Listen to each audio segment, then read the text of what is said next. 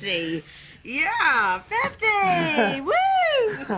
When there's no more room in hell, the dead will start a podcast.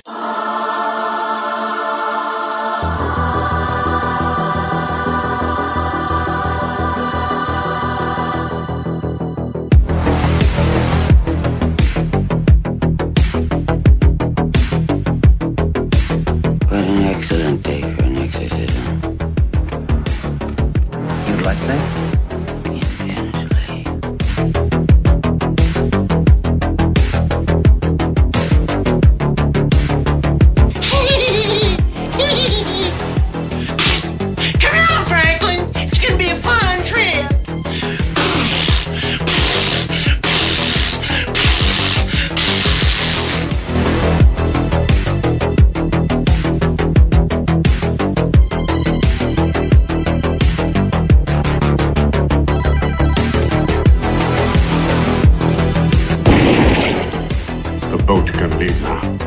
Tell the crew.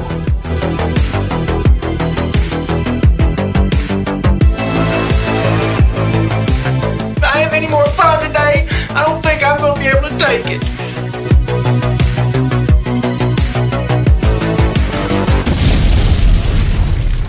Hello, everybody. Welcome to No More Room in Hell, number 50. It's been so long since I said that, I almost scratched my throat trying to get out that intro. But really, we're back. We're finally back. I think we've had, at least 10 false starts by now. But as God is my witness, it's actually happening. So let me introduce my co-host. First up, it's Mr. Venom. What's up, Venom? How's it going? Greetings and salutations, horror lovers. Mike, I cannot fucking believe we made it to episode 50. Not just the fact that we haven't done an episode in a few months, but the fact that this insane little project that we put together actually made it to episode 50 with all of our conflicting schedules, me with my, poker and all my other little activities, Derek working ridiculous hours, you with 2 kids. I think it's a minor miracle that we even got to episode 50. So, golf clap for everyone. Yeah, it's kind of weird because it's like I have the evidence that we've done 50 episodes, but it's like in my head, it's like you start remembering specific episodes we've done, but when you start listing them off in your head, it's like, wow, we've really done like 49 episodes up to now. It's crazy, but it is true, and 50 is kind of a milestone, an early milestone. Obviously, a bunch of our friends in the community have way eclipsed that amount, but I think anytime you start a new show, 50 is like kind of like that first big milestone. But well, this is my first. For me, this is the first show I've been on that I've actually been on, to a milestone number, like from the beginning. Most of the shows that I'm a part of, either they're fairly new, we just started them over the last couple of years, or they're shows that I kind of joined, like It's Not Horror, where I joined a cast that had already been going for years. But yeah, this is definitely special for me. I don't know if you can hear it in my voice, folks, but yeah, I'm this is huge for me. I've only been podcasting like half the time that my co-hosts have, and just to hit an episode 50 means a lot to me. So yeah, I'm very excited. Sweet. Well, with that, let's introduce our other co-host that's also no stranger to podcasting himself. That'd be Derek. How's it going, Derek? Long time no talk. I mean, at least with Venom, I do another show with him, but this is kind of our only regular thing we do together, so it's been a long time. How's it going? Mikey, have you seen my knife? Shut up, Franklin. I'm having fun. All right, welcome Franklin to the show. He survived. Aged well. I did. I was even in that Rolling Thunder movie with William Devane. One of the most depressing movies I've ever seen, by the way. Rolling Thunder. Holy shit. Yeah. Yeah. So how's it going, guys? What have we all been up to? I feel like it's like we've had good holidays, New Year's, Valentine's Day's, Pat. It's like all all the stuff has passed that we would usually bring up on the show because we're mixing in shows during all this time. But man, yeah, with all the time that's gone by, I feel like the year's just been moving, and we're already into March of 2023. That is pretty crazy. But hey, sometimes spring is the new beginning, and I know it isn't quite spring everywhere, but March is kind of like when it starts switching over. But wow, officially 3 weeks away, right? 3 weeks. Yeah. So the official start of spring, I mean. Oh yeah. I'll be busy. Yeah. Derek, you coming back to the podcasting scene with a fury? Well, I'm on this show, so yeah. I meant outside because Cinema Attack is still going, right? No, it's kind of on like a retirement hiatus right now. Just the schedules are not lining up with that show right now because of my work schedule. Because I work most Saturdays close, and then I had to go in to work on Sunday morning. So it's like, no more recording. You have to work a closing morning back-to-back shift? Yeah. It's crazy. Ugh. Yeah, that's the fate of one of my shows too. In the Mic of Madness, unfortunately, it's just been on an extremely extended hiatus. I absolutely adore Rebecca Reinhart. She's literally one of my favorite people on the planet. But just with everything that she does and her recent engagement announcement, it sucks. But we may never hear from In the Mic of Madness again, which is too bad because I really did love talking to Becca. It makes me a little sad. Yeah. You know, at least we get this show going again. You know, we got this. Yeah, it happens. Now, I mean, what are you gonna say, Mike? No, I was just gonna say it happens. I mean, especially the longer you do a show, it's hard. You know, people's lives change. It's hard to keep up everything the same. And usually, like podcasting, which is a leisure activity for everybody, that's like pushed down on the priority list. So when it has to get kind of pushed to the side for a while, that's just how it is. And usually, or hopefully, you have understanding co-hosts and you get back together when you can, which is kind of what we're doing right now. So it's good to be back, though. I think, you know, sometimes the layoff too can kind of refresh your excitement for it, your enthusiasm to get back and talk movies and stuff. So it's not always bad. Yeah, it's never bad, you know. I mean, for me, I never go too long without getting to talk about a movie that I love, you know, being on multiple shows, all the shows on No More Room in Hell, you know, as a product. I'm lucky enough to be on all of them. How the hell did that work out? Well, I guess technically your show, your newest show, Mike, is the only one I'm not on.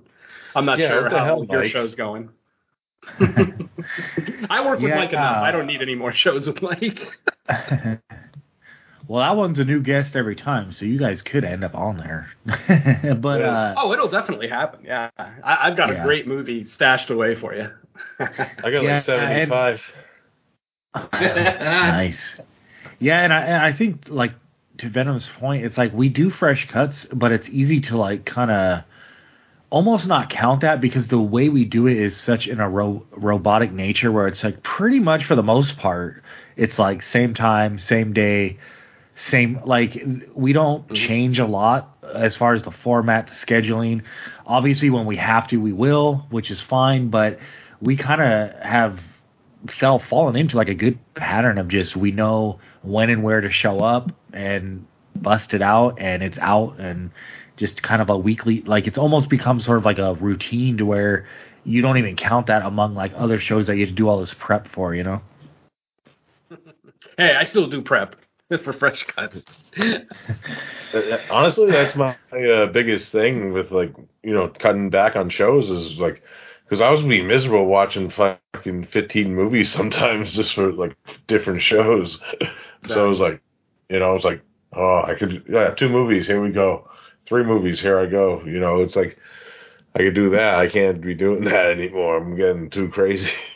Well, especially especially if you're cramming them for a show and then all of a sudden it gets pushed back and you're like, shit, what do I do? Do I like hold these off and then watch them again, or because sometimes I don't want to watch them too far ahead of time. I try to time it up with like, okay, when are we recording? Okay, this is probably the good time to watch them.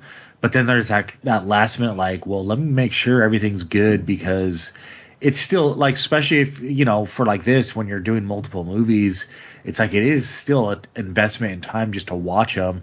So it's like, let me make sure we're actually recording before I go 6 hours to watch 3 movies, you know?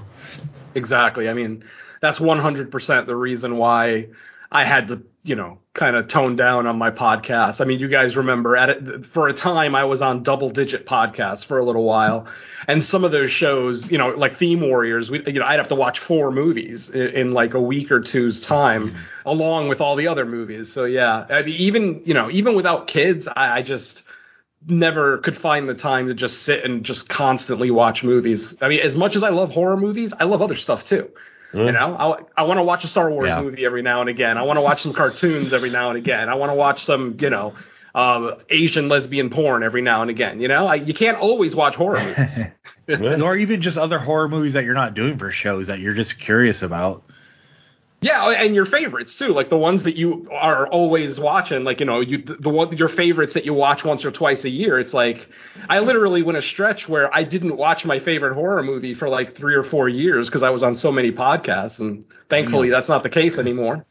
But yeah, that sucks, because I mean, you know, obviously we'll be talking about our favorite movies here coming up, and mine is like a monthly watch for me. I watch it a lot, and to go like 2 years without watching it, I started to have withdrawal. Well, yeah, it's like I want to order like the Dawn of the Dead 4K and the Carrie 4K, and there ain't no way I'm not throwing them in as soon as they show up on my doorstep. Yeah. Like, that's just how it's gonna be. Yeah, for I sure. got at least a dozen 4Ks here still in the wrapper. I just haven't had the time to watch them. Yeah, same. I just got like the Howlin' 4K. What else did I get? I still have to bust through like some of the Hitchcock stuff, because those are usually at least 2 hours a pop. So it's like, for me on weeknights, I'm always like, do I start it now? But I'm going to have to pause it because the kids are awake and like asking me to do things. And then by the time they go to bed, I'm like, do I really have 2 hours in me right now to like throw a Hitchcock movie on? Yeah. Hell yeah, why not, man? At least it's Hitchcock, you know? It's not like you got to watch... It's more about me staying up that late, because then you're looking at least 11:30 midnight before it's over. So it's more that. It's not like, do I want to watch a Hitchcock movie? Of course I do, but... And then the other option is what some people do, is watch movies in sections, but I prefer to watch it all in one sitting whenever I can't do that, yeah. I just can't do that. Like, I've thought about doing that, like if it's like 11 at night and I want to be in bed by midnight or something because I have to be up early, I start to think, I could watch like half a movie, but I know the way I am. If I have to turn a movie, like if a movie's good, I can't turn it off. Like, I'll just lose sleep. And then if the movie's not good, then I probably won't finish it anyway. So yeah, I can't do the partial viewing thing as much as I'd like to. Yeah, I passed up watching so many movies at night that were like higher on my priority list, because I look at how long they are and I'm like, I don't want to have to like turn it off after 45 minutes, an hour. So let me just put on this possible piece of shit because it's only like 80 minutes, you know? Exactly. Oh, I can't tell you how many times I've watched like hour and 15-minute long movies just because that's all the time I had. And of course, 99% of the time when a movie is only like 75 minutes long, it's probably crap. Oh, Monster Project. Oh God, Aquarium of the Dead. Oh yeah, Gay Fox. That was a great one. I've even tried to start shows because, you know, episodes tend to be an hour, and I'm like, all right, here's a show a lot of people are talking about. Let me throw on an episode and I'll do that instead of a movie. And I just end up not caring about the show, and I'm like, damn, I just wasted time with this that I don't really care about. Like, there's so much shit on Netflix that I'll start browsing and the synopsis looks good, and then I look at it again, I realize, oh, it's a show, not a movie. And I'm like, damn it, like, just give me a 90-minute movie with the same premise. I don't need 8 episodes. I do like the trend though that I'm starting to see, and it's not as much, but there are like a handful of shows now that they'll be like limited series, like it's like 3 to 4 episodes, and I'm like, okay, I can be down with that. But I just hate that when you see something interesting and you go into it knowing it's at least an 8-hour commitment. And I'm just like, it discourages me so much. And that's funny because this is coming from the guy who used to cover TV horror, but it's just a different stage in my life now. I don't have time. Like if I watch a couple episodes and it really pulls me in and compels me, yeah, I'll find a way. But man, if it's an episode or two and I'm not like totally on board and I know there's like 8 more episodes, I'm not going to do it. Hell yeah, man. I hear you. Yeah, I've been getting into limited series too. I kind of dig them. I like the true crime ones. Like Netflix just dropped one about the Murdoch murders. It's only 3 episodes, about 50 minutes each, and I actually had a really good time watching that. And that trial did it coincide with the trial, or was it information up to the trial? Up to the trial, because the trial's happening right now. Right. I think it just ended, right? They found him guilty. Yeah, I think the verdict came down. Yeah. Yep. Yeah, I don't know. I don't know a ton of details besides when the story first broke, but it seemed pretty clear. Like the dude did it. Yeah. Like, I mean, even watching the 3-part miniseries, you know, they hadn't even gone to trial yet when the thing ended, but like it's fairly obvious. I mean, if I've ever seen guilt written across somebody's face, it's this guy. So yeah. Yeah, and the crazy thing, like, wasn't there already like some type of fucked up situation with the family, like the son? Multiple. Like, you got to watch that thing. That's why I recommend that Netflix special. That like I said, it's 3 episodes, and because that story is fucked up. There's all sorts of like tributaries like splintering off from the main story of the Murdoch family. So yeah, I found it pretty interesting. Yeah, all those like Netflix like true crime documentaries are pretty cool. Exactly. Yeah, I've seen a couple. The nun, the one that I watched about a nun that got murdered was really cool. I forgot the name of that one, but that was good. Yeah, but they're usually like 3 or 4 episodes, so I could watch them like, you know, really it's like 2.5 hour, you know, investment. And I'm done. It doesn't even take me like half a workday for some of them. Those are the ones I really like, and I like them because it doesn't feel like they're trying to pad the content with like unnecessary information. I like when they explain the situation. Here's how it went, and here's the conclusion. Like I just watched one about like. Got you building a Hitchhiker? No, but I do want to watch that one. I watched the one about it was the guy who moved into like his daughter's college dorm and like convinced them all to be in some like cult. Like it's weird, and sometimes I tend to like the weird ones more than like just the straight up murder mysteries, because a lot of the murder ones, it's like, well, you know right up front who the fucking guilty person is, but these weird ones, it's just interesting, the human mind and the way certain people have the gift to manipulate other people, and it can go down very bizarre avenues, even when it doesn't involve like murder. It's just the way people in plain sight. Oh, no, ill. I relieved him. I'm like, what? No, I don't even want that image in my fucking head. They made a Funko Pop of that guy. I relieved him. Oh God. Well, yeah, I guess we can go into like stuff we actually enjoyed that we've watched. I mean, it's probably going to be a variety of things, only because it's been so long. Obviously, we're not going to list off everything we've watched since we last recorded. Otherwise, that would be the damn show. But I'm sure we have some stuff either more recently or just stuff we actually want to talk about. So, Venom, I'll start with you if you got something up first. Excuse me. Sorry. I'm still recovering from COVID, so if I cough, please excuse me, folks. Let's see. The first movie I want to talk about today is one that I did not enjoy.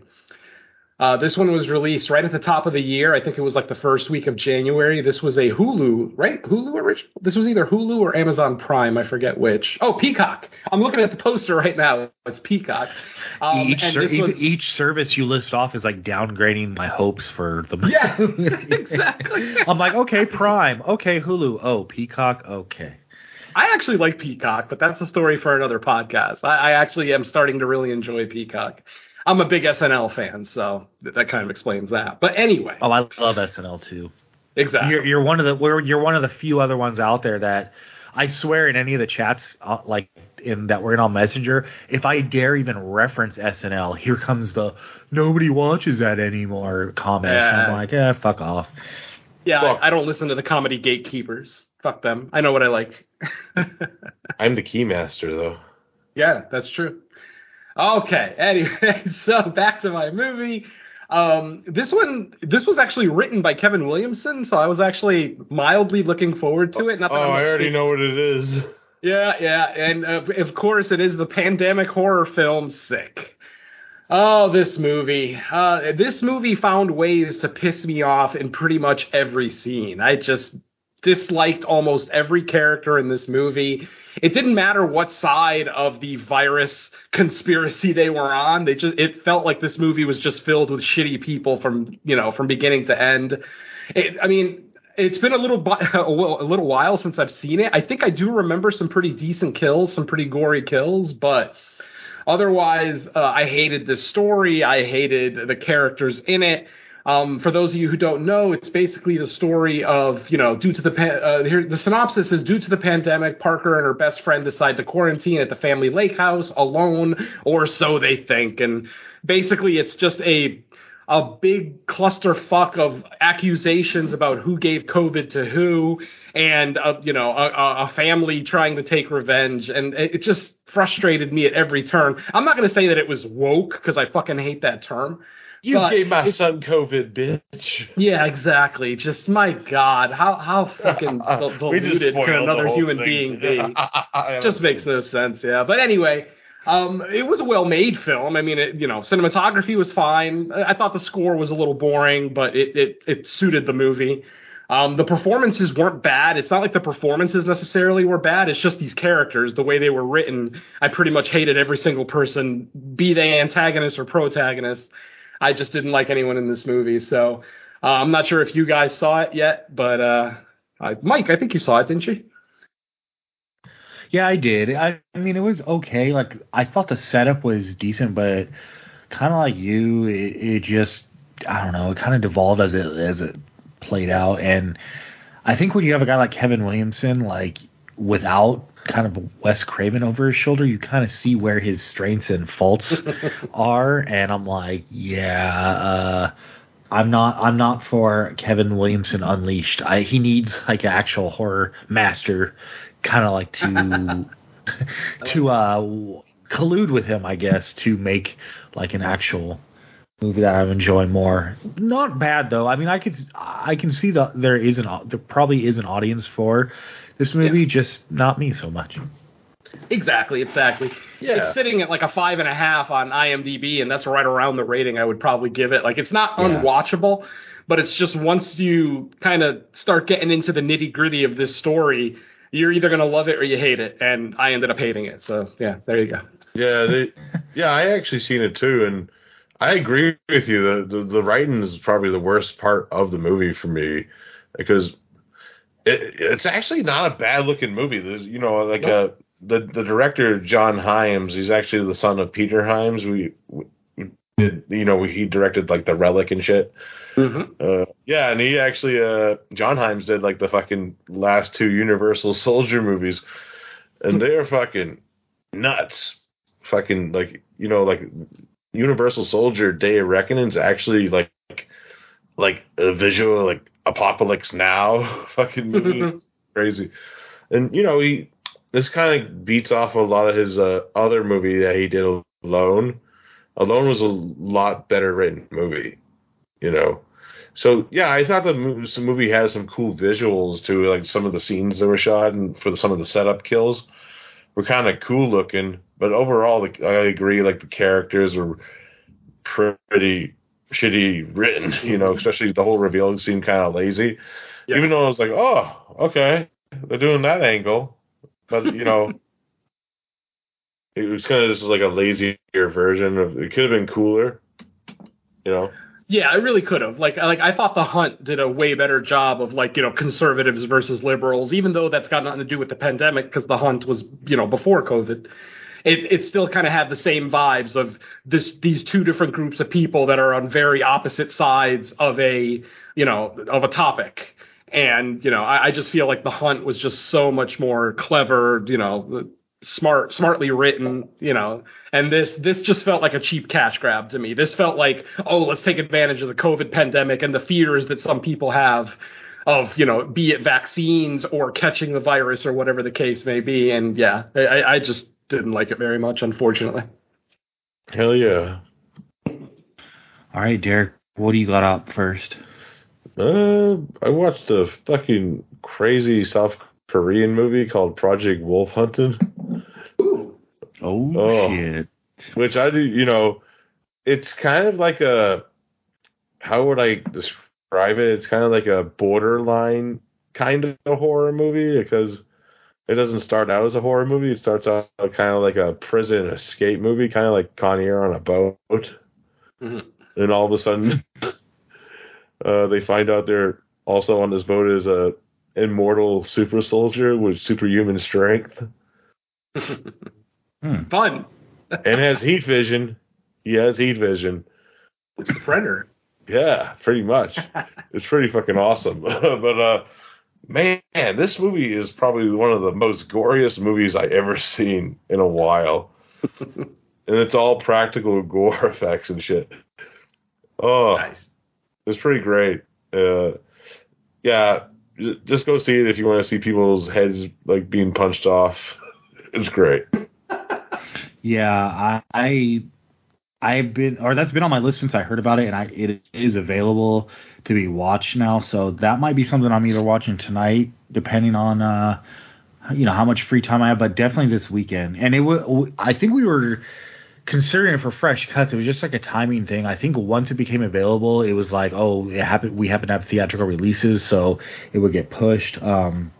But everything I've heard about that from anyone who's seen it, which isn't a lot of people yet, but everyone is like kind of raving about it. And I could tell by the trailer alone, like, okay, this is going to be gory as fuck. I just didn't know how much of a horror movie or not it was, but I'm hearing like it kind of transitions into one. Yeah, it kind of has like it's like a mixture of like prison movie mixed with like sci-fi kind of, with like some action elements, like some, there's some fight scenes and shit like that. But then there's also like this horror element of like this undead super soldier zombie that fucking kills.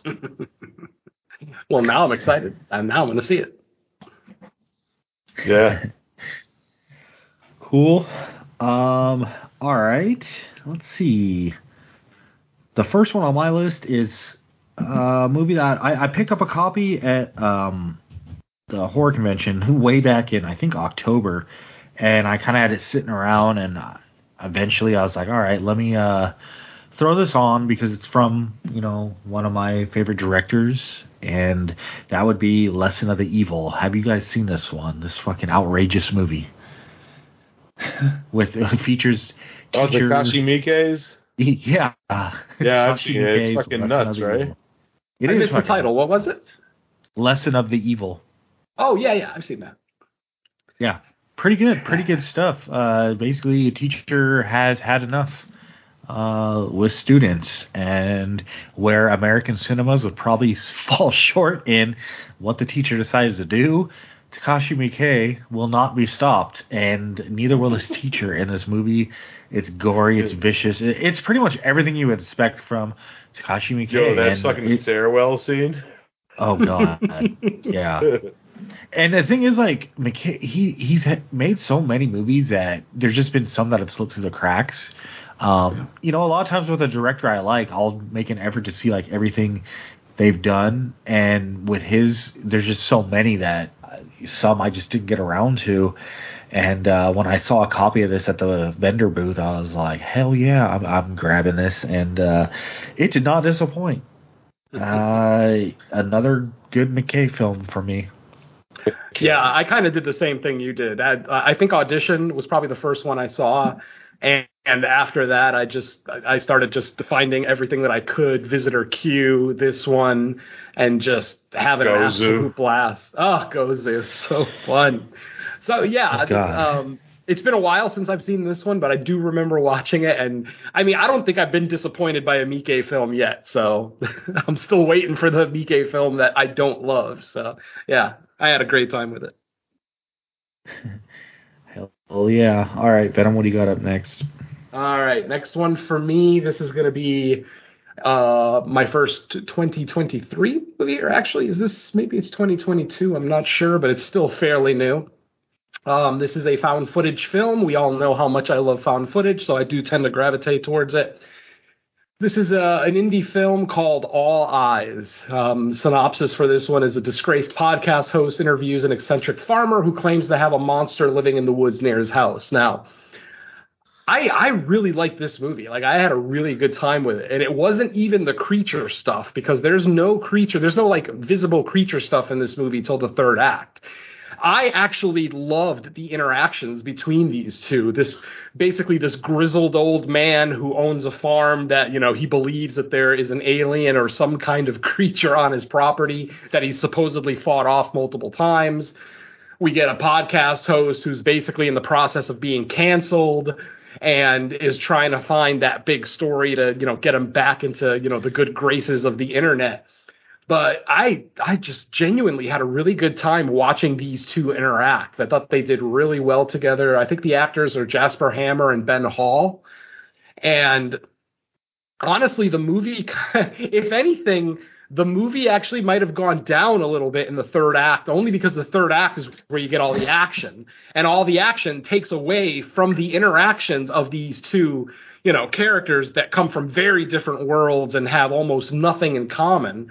So it was the non-horror elements of this movie that actually sold me on it. Now, I'm not saying that there's anything wrong with the actual, with the third act as far as what we actually get. I'm trying to be as vague as possible for those who haven't seen it, but I will say that I enjoyed the first two acts of the film a little bit more, just watching these two interact. And then the third act, you get what you get. I'm not going to say it's bad. It just kind of, for me, maybe brought the movie down just a half step, but this one is still getting a recommend from me. I had a really good time with this one, and I still would recommend this one especially to found footage fans. But, even if you're not, it's not really going to take you out of it. The shooting style isn't going to take you out of the film too much. Did either of you guys get a chance to see this one?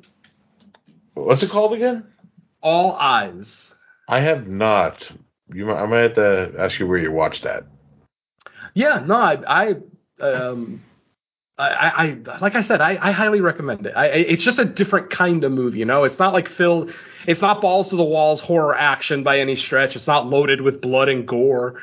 I think there might only even be like one death in the entire movie, but I just it's kind of like Kill List. I know Derek remembers Kill List. I had such a great time watching these two main characters interact before we even got to the horror elements. Not to say that Kill List third act brought it down, not by any stretch, but it's kind of the same. I look at them, they're very similar to me in the sense that there's two main characters interacting. Obviously in Kill List they were friends, whereas in this one, they're just two people from different worlds, which, kind of makes for a fairly interesting movie if done well, if written well, if performed well, which I feel this movie is. So yeah, it gets a recommend from me. Yeah, I got to see where you got that, because that sounds kind of up my alley. That sounds cool. Yeah, I want to watch it too. Do it. I counted it in my 2023 list, even though it played in festivals in September of last year, but I'm not, let me see it. Yeah, it doesn't give me like an official VOD date. It just gives me that festival date, but I'm still counting it for 2023. I don't care. Fuck 'em. It's called All Eyes. Yep, All Eyes. All eyes on me. Doesn't have a very high rating on IMDb, but, maybe I'm in the minority on this one. Maybe I know how found footage is and how some people tend to not like found footage, so who knows? Oh, yeah. All right, Derek, what's next for you? I watched The Barn Part 2. Yes, The Barn was a very polarizing movie that in the horror community when it first came out, and this movie got a sequel, and it's like I think it's either a few years. It's been a while since I watched it. I'm trying to remember. it follows the main girl from part one. Like a few years later, she actually is in like a sorority with actually the other main character sister. Not the main character Sam, but his friend's sister. It's Sam's friend's sister from the first movie, and they're like, "Oh, we're gonna." Do it because Halloween was banned because of the disappearances and the events that happened in the first movie. And it's like the first time they're lifting the ban. So they're going to have like a haunted house in the tradition of like their missing friends, and, with the characters, Hollow Jack, Candy Corn Scarecrow, and the fucking, the boogeyman. Yeah, the fucking miner dude. And it follows that they're still here, and there's actually more creatures and monsters in the movie. And they actually look pretty cool. There's like this fucking crow looking one that's fucking bites people's faces off. It's fucking great.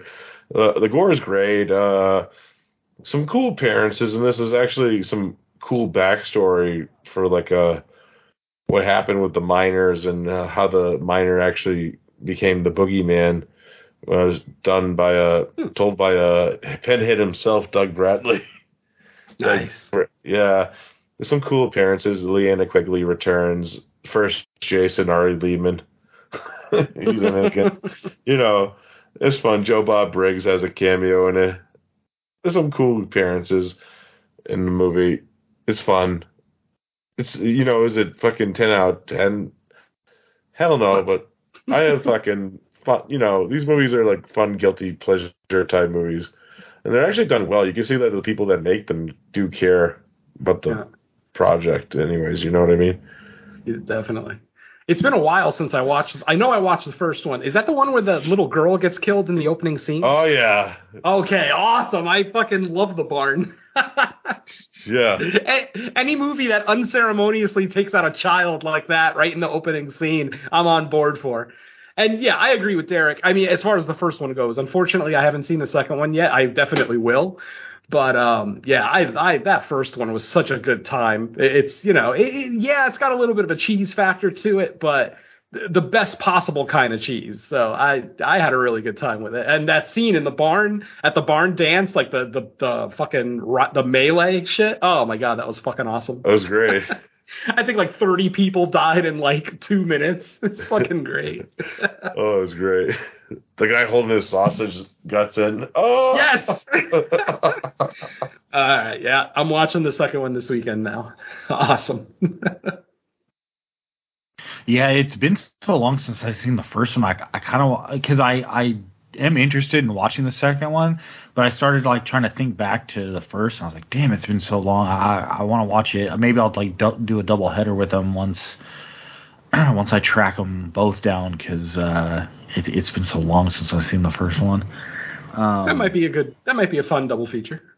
Yeah. All right, so my next one is a 4K I picked up, and that would be Bram Stoker's Dracula. Now, I haven't watched this movie. Yeah, I haven't watched this, like, I don't want to say since the theater. I probably had seen it once since then, but I don't know if it's the 4K that mesmerized me, but I came away this watch loving it so much more than when it came out. Now, Venom, I know you're old enough to know, like, when it came out, it seemed like it got a pretty mixed reaction back then, and I don't I don't know what you're talking about, because everyone that I saw it with fucking loved it. My quick story of seeing it opening weekend is the girl that I was dating at the time was a huge Dracula fan. Absolutely loved all iterations of Dracula. Dan Curtis, Bela Lugosi, it didn't matter. She fucking loved Dracula. After that opening scene, if you remember the cold open of Dracula, where we see, Vlad still alive and going off to war, and then his wife dies, blah, blah, blah. Literally, we fucking stood up and applauded after that cold open. My nipples were so fucking hard. And we I'm telling you, all of us that were at the movie that night, ear to ear grin, just it was all we could talk about for like a week. I think my girl and I did go see it one more time after that in the theater, but I adored that movie right from the start. To answer your question, I don't think it's the 4K. Yes, it looks gorgeous. I do have it. That's an older one I bought. That was like one of the first 4Ks I picked up. I remember getting that at Best Buy.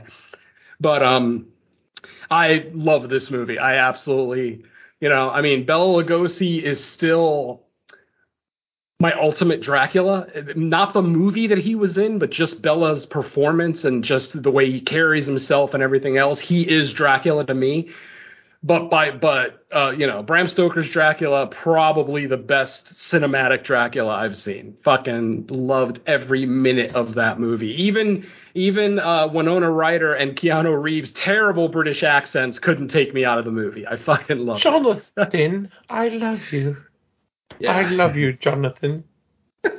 But yeah, Nina. Whoa. I think also maybe it's because like I think I was only like 11 or 12 when it came out, and I wasn't as familiar with like what the kind of source material of Dracula. Like I had seen vampires on film, but really like I was less familiar with like kind of like the classical interpretation of Dracula. So there were still things I liked about it, but watching it now, I just appreciate like all the set design. Like there were just like some like characters or just creepy things going on just like for single scenes at a time, and I was just kind of like so impressed. Yeah, with Monica Bellucci, big Keanu Reeves dick. Oh God, those three women! Holy fuck! Thank God my wife's not home, but yeah, Jesus, those three ridiculous. I would let them take my soul. I don't care. And honestly, I think Anthony Hopkins should have gotten a fucking Oscar nomination for that movie. I thought his performance was stellar. Like one of the most fun Van Helsings I've ever seen set to film. Loved it. One of the best Renfields too, Tom Waits. Yes! Tom Waits is spectacular. It's like, you can tell he was having fun with that role. Yeah, but I was just kind of like fixated the whole running time, and when it ended, I was like, I don't want this shit to end. It was just so well made. Oh, so good. Yeah, you don't even notice the runtime. Like, who cares? That movie could be 3.5 hours. It wouldn't matter. Oh, and you notice like shit in the background, like fucking shadows and weird shit moving on the walls and shit. And you almost see something new every time you watch it. I like that. Yep. So yeah, I think that it's like still on Blu-ray and now 4K as well. So plenty of ways to see it. But Venom, I'll kick it to you. Watch it when Dracula raw dogs Lucy in werewolf form. It's almost pornographic. Yeah. All right. Well, you knew somebody had to do it. I have to bring the most divisive horror film of 2023 to the table. And what side of the fence do I land on? We'll have to see, because this film, there's nobody on the middle of the road with this one. You either love this movie, think it's the scariest, most jarring, disturbing thing you've ever seen, or you're the opposite, where you think it's the dumbest, most boring, stupid fucking film you've ever seen. And of course, that is Skinamarink. The movie that, like I said, this has been a divisive one. Good back and movie. forth. And I am here to say that I am on the left side, I guess. I fucking hated this movie. I hated every fucking second. Every frame of film in this movie sucks. Like, whose idea was it to make an hour and 40-minute long movie that's out of focus the whole fucking movie? The camera's on the floor most of the film, so all you see are people's feet. The quiet conversations are so loud they could wake up Rumpelstiltskin. I want to slap the shit out of the people who made this movie. Now, the funny thing is, there are people saying this is the greatest, scariest fucking movie they've ever seen. And you know what? I'm glad for those people. I legitimately am. Every horror movie I go to the theater to see, I want to like. And when I don't like it, especially with a movie like this, where so many people do love it, I almost start to think that there's something wrong with me. But then, you know, as the weeks go by, more and more people are putting out their reviews, and I'm starting to see now that there are more like me who absolutely hated this film. I call this movie a failed film school project. Like, if my friend was a freshman in film school and he made this movie and he showed it to me, I would laugh his fucking ass off. I would tell him, you are a terrible filmmaker and you should quit right now. That's how fucking much I hated this movie. Now, let's see if you guys saw it. Am I way off base? Like I said, it was a good Nat movie. Oh, no, it isn't, because as soon as someone talks, it fucking wakes you up. It's so fucking jarring. I don't know if you guys saw this in the theater, but in the theater, literally, when the little kid would just say something quietly, it was like, just fucking loud. And I'm just like, is that how you're getting scares? By just like waking us out of the naps that we're taking in the theater? I just, God. And like I said, yes, I'm exaggerating. The whole movie's not out of sync, or excuse me, the whole movie's not out of focus, and the whole movie the camera's not on the floor the whole time. But the whole time I'm thinking, how can I be scared when I'm just confused and frustrated at this film? Like, it's like I'm sitting in the theater. Fucking little kid's back of a kid's head. Yeah. I just, on top of the fact that I didn't quite even get the narrative, like after I saw the movie, I had to go home and read the synopsis. And then I'm like, oh, that's what was happening. Like the narrative wasn't ultra clear. Now I'm not necessarily knocking the movie for that, because we've seen lots of vague narratives in horror films before. That's fine. I'm usually okay with that stuff. But with this one, it didn't feel like the movie had a beginning, middle, and end. It felt like it was just an hour and 40 minutes that they recorded in this house and just threw it. And somehow it got in the theaters. Like I said, this movie is it looks like a failed film school project, and somehow this thing got a national fucking release. Yeah. There's got to be nepotism involved. Somebody's got to be related with somebody. I just don't understand how this happened. But anyway, if you guys saw it, come on in and chime in. They're putting anything out to get people in the seats. Get them now. It's bad. Oh. And I had never seen anything about this. I didn't watch. Obviously, I don't watch trailers. All I saw was the poster. You know, the black and white poster that's upside down with the little kid, you know, sitting upside down on the floor, whatever, blah blah blah. And I'm like, oh, it's a horror movie playing in theaters. What the fuck? I'm gonna go see it. You know, because. I mean, that's the whole reason I don't watch trailers, because I'm going to go see everything anyway. It doesn't matter. And holy shit, did I regret my hour and 40 minutes I spent with this one. Wow. Mike, did you get a chance to see this? Nope. So I actually didn't. So here's what happened. So originally it got like I think it was like a one night screening here. And I was thinking about seeing that, but it was kind of up in the air whether we would end up doing it on Fresh Cuts or not. So I was like, well, I don't want to watch it right now, because if we do it on Fresh Cuts in like a week or two, I'm going to forget everything, or I'm going to forget too much to talk about it. Then by the time it hit Shudder, we actually had like theatrical movies coming out, so it would have got pushed. Then by that time we had moved on to other movies, and it's been so divisive. I want to watch it, but because of the nature of whether I like it or not, I know what type of movie it is, like the style, and it's one of those ones where I feel like I have to be in like the right kind of mood and time to like really devote attention, because from what I'm hearing, there's not much of a narrative, so it's like you kind of almost got to block out any type of distraction and just try to pay attention 100%, and I just haven't found like that perfect time to like throw it on yet, but I am going to get around to it. It's just it hasn't happened yet.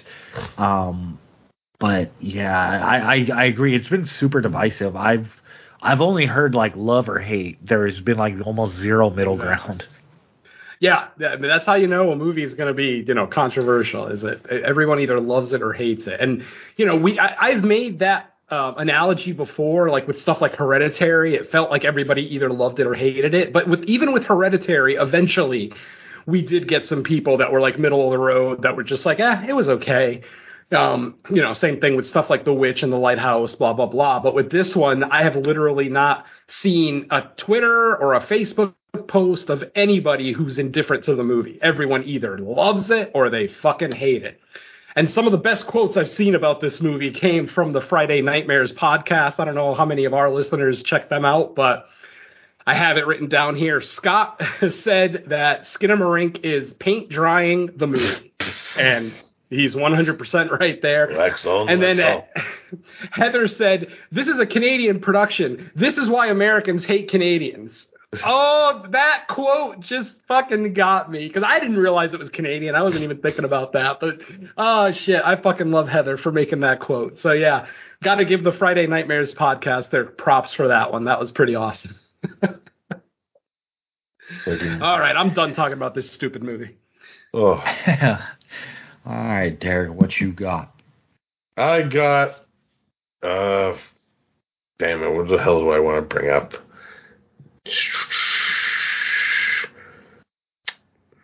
I've been watching some fucking fuck, I don't even know. Let me think about it for a second. Okay, I'll do my third one really quick then. No pressure. So, yeah, this one's actually a TV show. It's all the rage right now. And when I initially put it on my list, I think it was only one episode into it, but now I think it's been 7 episodes or 8, and that would be The Last of Us. Probably, you dick. At least from video game adaptations I've seen, probably already like my number one video game adaptation. It also, to me, it shows the strength of, because what the plan is season 1 is going to be the first video game, and I think they said they're gonna adapt the second game as season 2 and 3, just because the second game's bigger. But I think what you're seeing here is, because this is getting a lot of comparisons to The Walking Dead, and I'm not bashing The Walking Dead at all, because I don't like the Monday morning quarterbacking that's going on where like everyone's pretending they didn't like Walking Dead at the beginning. But the contrast to me is, I think the difference is this is showing that if you compact an entire story into a single season, you can do a lot more with it. You don't get the same attachment to feeling pressured to keep like the hot character, not hot as in like pretty, but just popular. Those characters, you're not trying to find justifications to keep them alive because, hey, everyone likes these certain characters. They are pretty much following the main points of the game, but also doing some story stuff like expanding some things, giving backstories to characters we might have only got a glimpse of a backstory in the game. But I just think it's really well done. It's definitely like, on the post-apocalypse tip and somewhat zombie stuff, although they're not exactly like the zombies we're probably familiar with, like that type. Close enough. It's basically fungal infection that turns them into zombies eventually. But I like that there's different stages of it. But I think the strength is in the characters, and to me, I give lots of credit to the producers and the director and HBO for adapting it, but at the end of the day, to me, if you love this show, whether you play the game or not, you better put some damn respect on the ability of video game makers in their storytelling and narratives, because this show wouldn't be what it was unless it was based off the story in the video game. And to me, that's just proof that, yes, not all video games will have that depth of story, but the ones that have the resources and the good writing, they offer super compelling narratives and stories. And I think they deserve... I had to mute because I had to cough. But, yeah... And the other thing I think that's beautiful about the show is you really don't need to have played the video game. Although there's a lot of people I've seen on social media that are like, oh, I need to go back and play it. But I think the show does enough to stand on its own that even if you have played the video game, yes, you still know the main things that are going to be happening, but there's still enough that they do in this show that makes it worth watching, and you're still kind of riveted by what you're seeing unfold. Venom, I know you played the first game. Have you been watching the show at all? Course, religiously. I watch it right on Sunday night when it airs. This is probably my favorite horror series since the first season of The Walking Dead. I might actually like this more than the first season of The Walking Dead. These performances, I mean, our two main stars, Pablo and Bella Ramsey. Holy shit, these performances are spectacular. I had some problems early on with the show. I didn't really like Tess's representation in the show as opposed to how she was in the video game. But holy shit, if everything that's happened since episode 2 hasn't just been spectacular.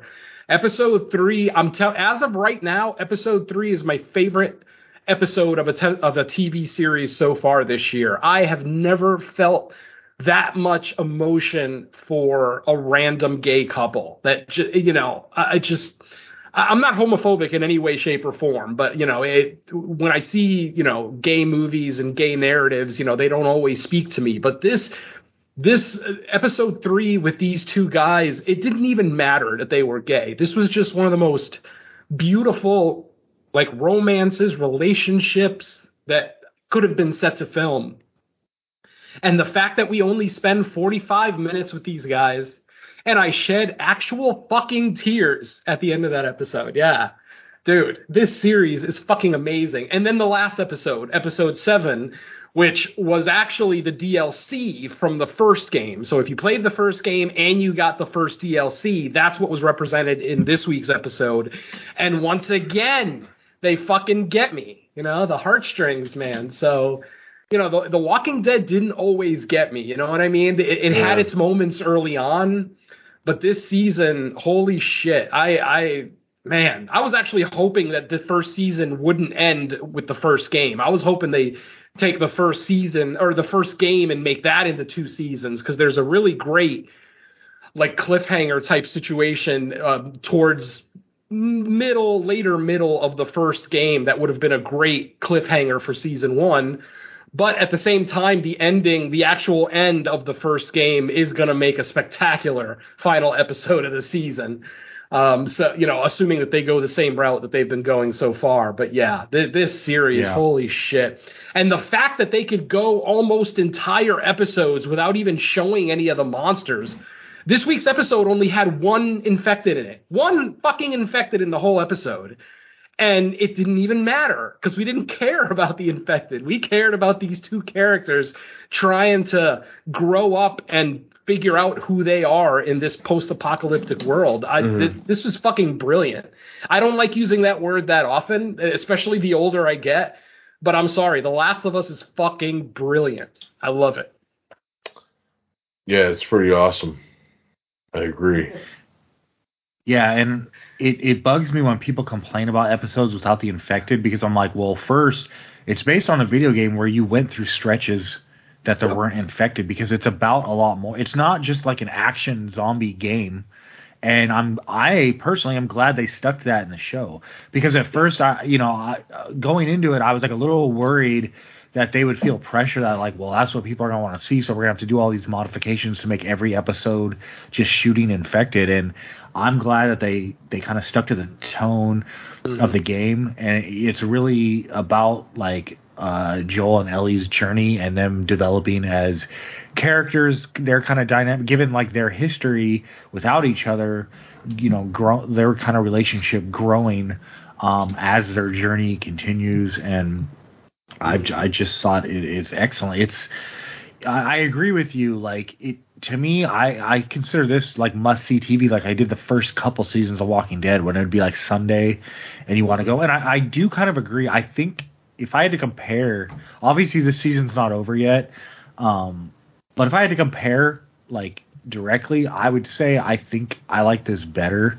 But I also think there's some advantages to this one, because the fact that so much is being packed into one season, I think it's paced differently because it's based on a game as opposed to the Walking Dead comics, which span years and years and years. So automatically it's going to be paced different, but that helps. And it shows that not everything needs to be 5-6 plus seasons, right? If you can just make a really good season or 2, and that's all you need.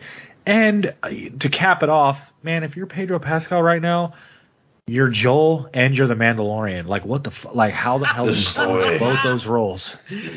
He is the internet's boyfriend. Like, dude, right now, dude that's is for like sure. the king of like nerd culture right now, right? Because Yep. I mean, like he's in two of the most coveted roles And in for both that like series, genre. in both Like- series, he's protecting the youth. He's protecting the next generation. He's I like a love that.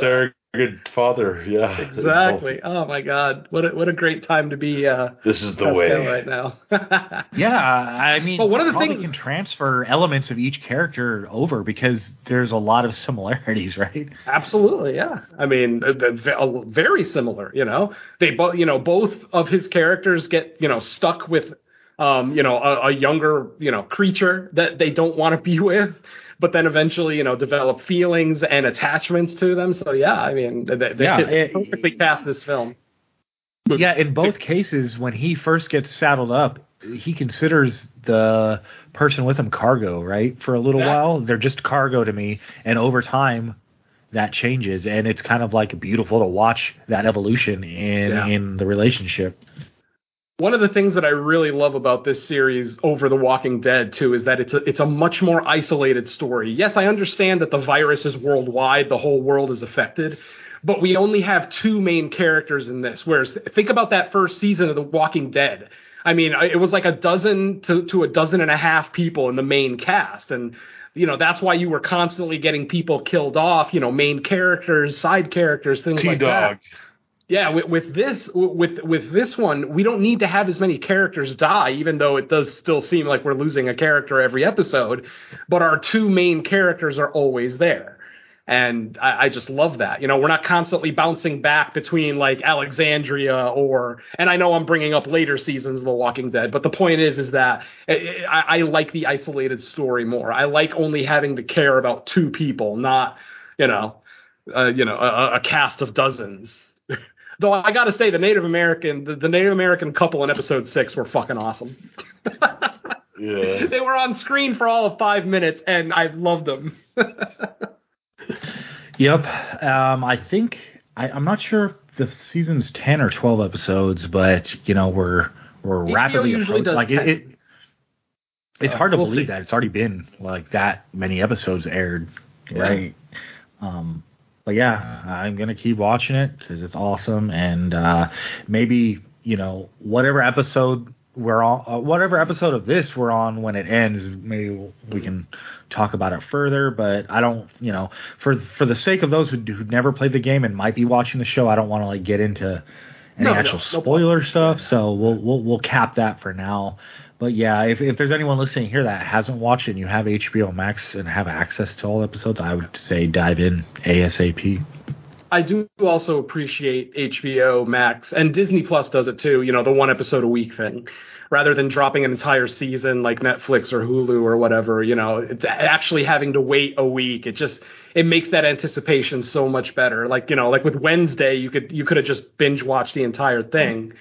Which, nothing against that. Yeah, if that's how you consume your content, that's fine. I have nothing against that. But just, I'm an old guy. I'm an old broadcast TV viewer, and we had to wait a week in between watching our favorite episodes. And HBO doing that it makes every episode. I feel like every episode leaves a bigger impression, as opposed to if they just drop the whole 10 or 12 episode series at once.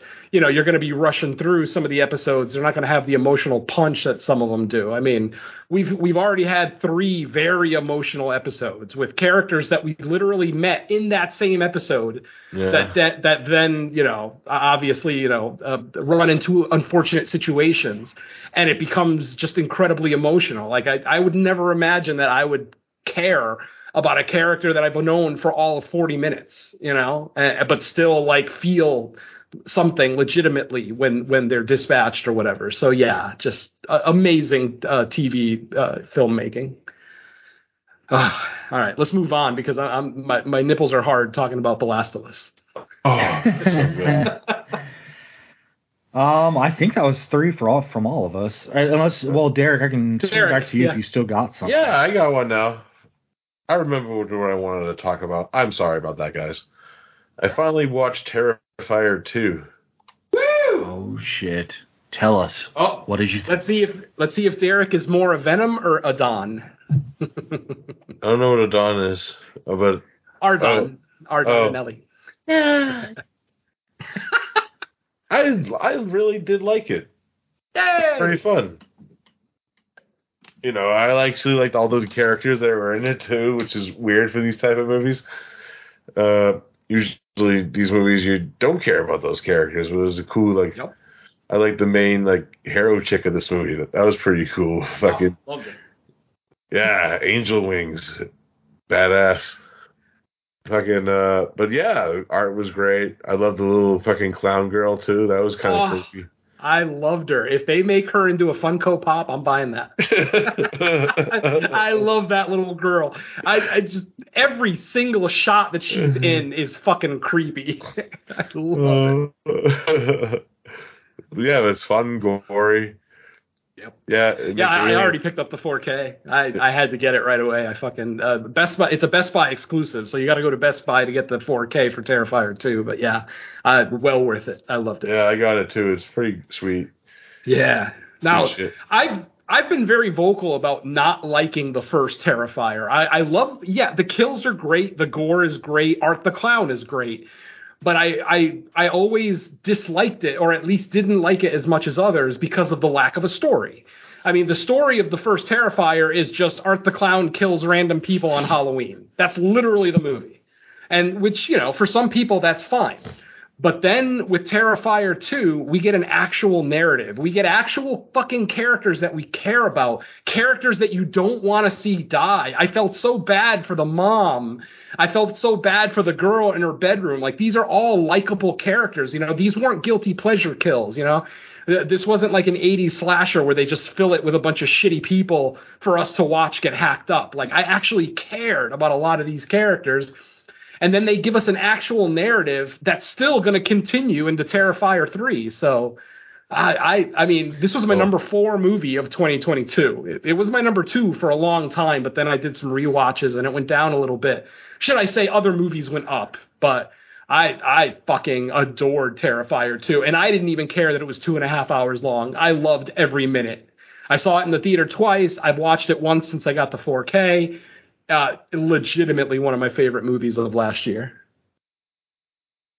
Like Merriman. Yeah, I mean, I agree with everything that's been said. I think the main difference between Terrifier, like, I was only kind of like lukewarm on Terrifier. Obviously, I appreciated the special effects and the kills, but it felt like it was just a movie that was trying to get from one scene of mayhem to the next, where Terrifier 2 actually felt like a more fully fleshed out movie besides just like the kills. I thought they, let Art really kind of like unleashed here, not just the kills, but just his comedic sensibilities, his kind of physical humor was funny. I liked when he, before he killed anyone, just when he fucked around with the girl in the costume shop. That was great. The laundromat scene. The laundromat scene is great. Seeing him half naked. Oh God. Oh.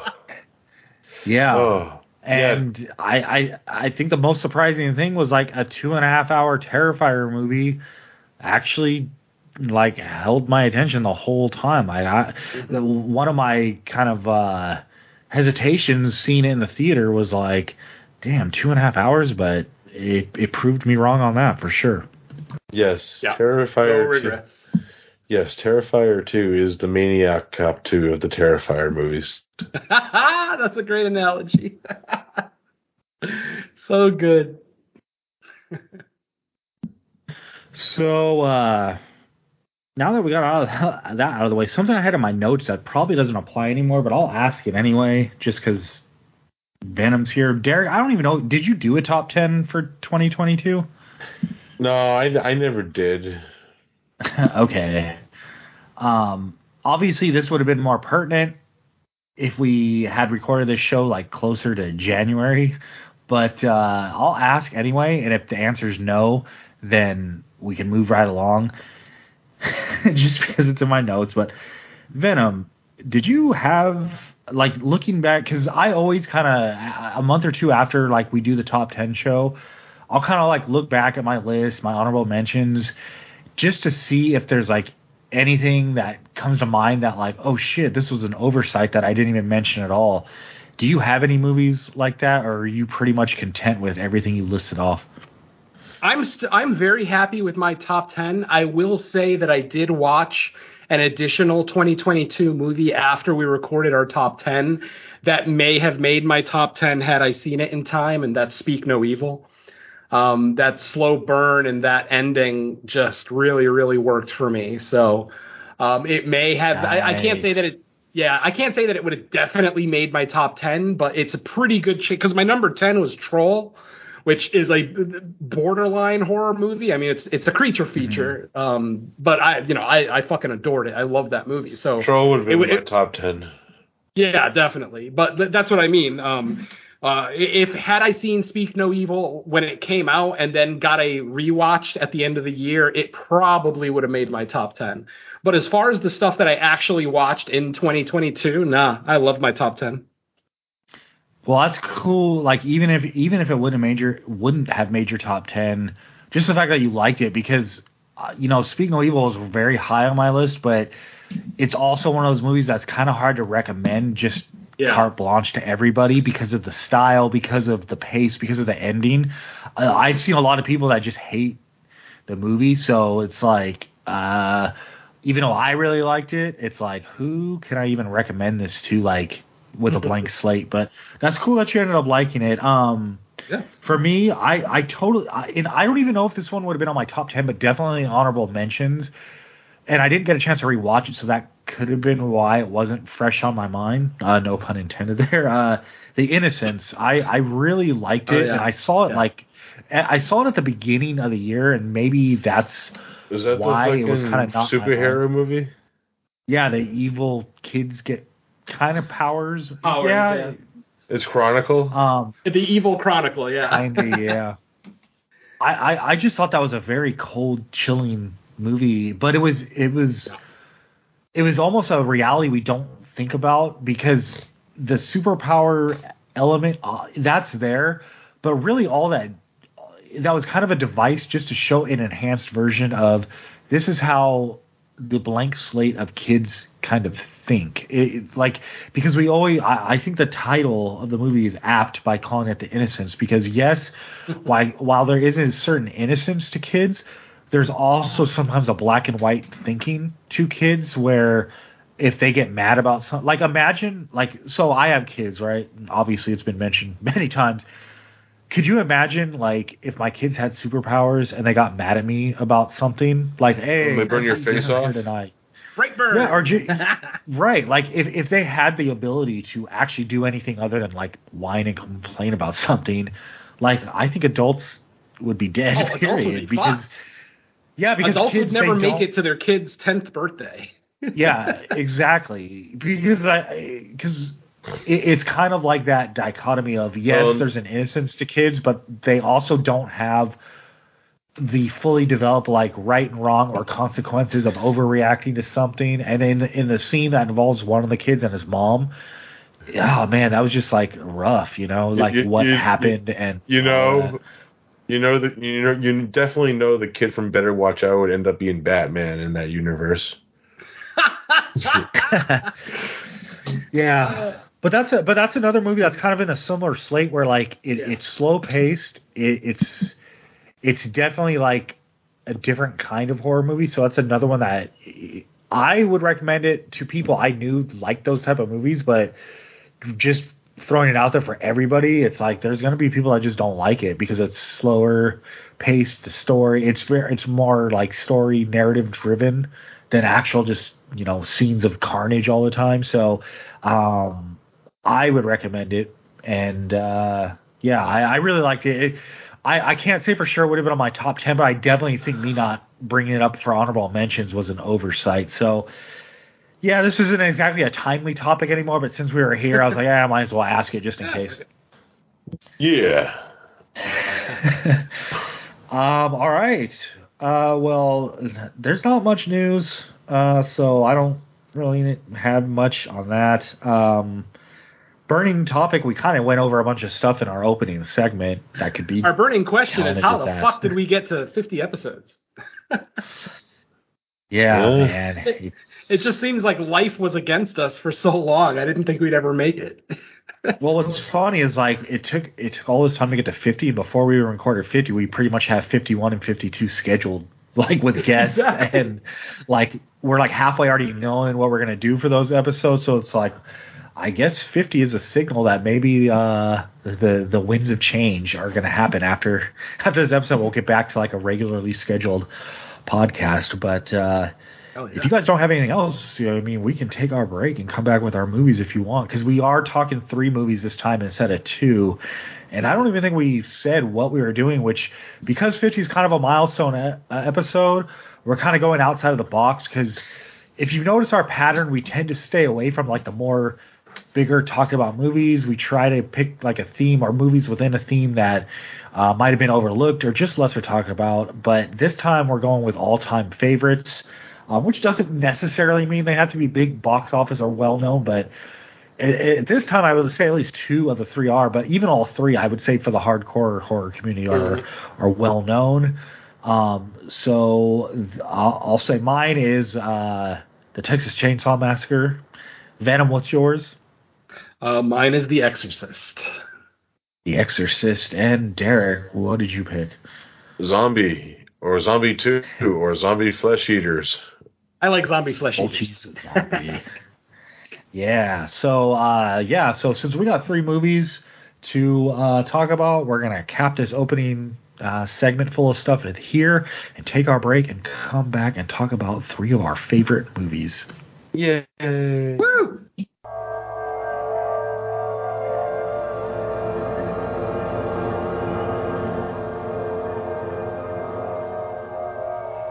Somewhere between science and superstition, there is another world. The world of darkness.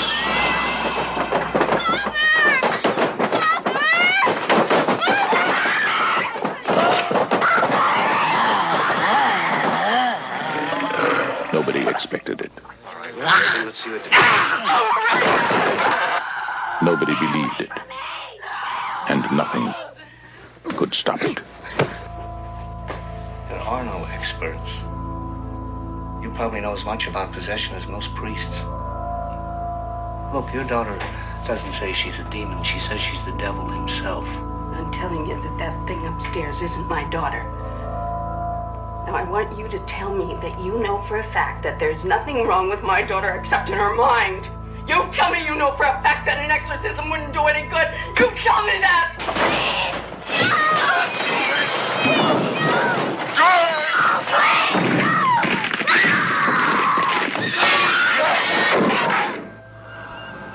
The one hope, the only hope,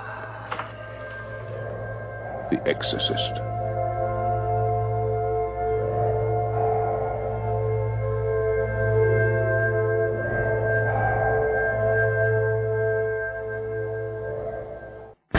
What happened was true.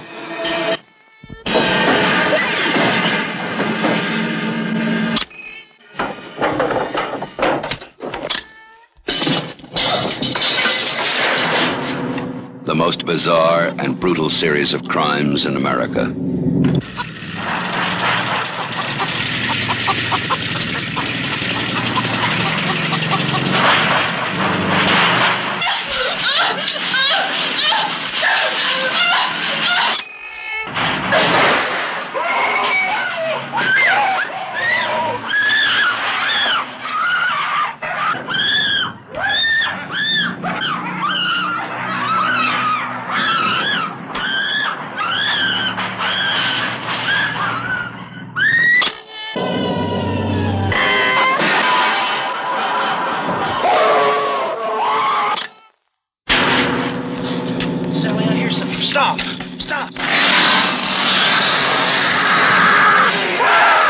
This is the movie that is just as real,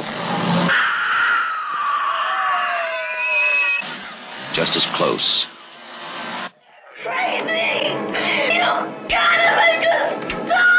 just as terrifying as being there. Even if one of them survives, what will be left? The Texas Chainsaw Massacre. After you stop screaming, you'll start talking about it.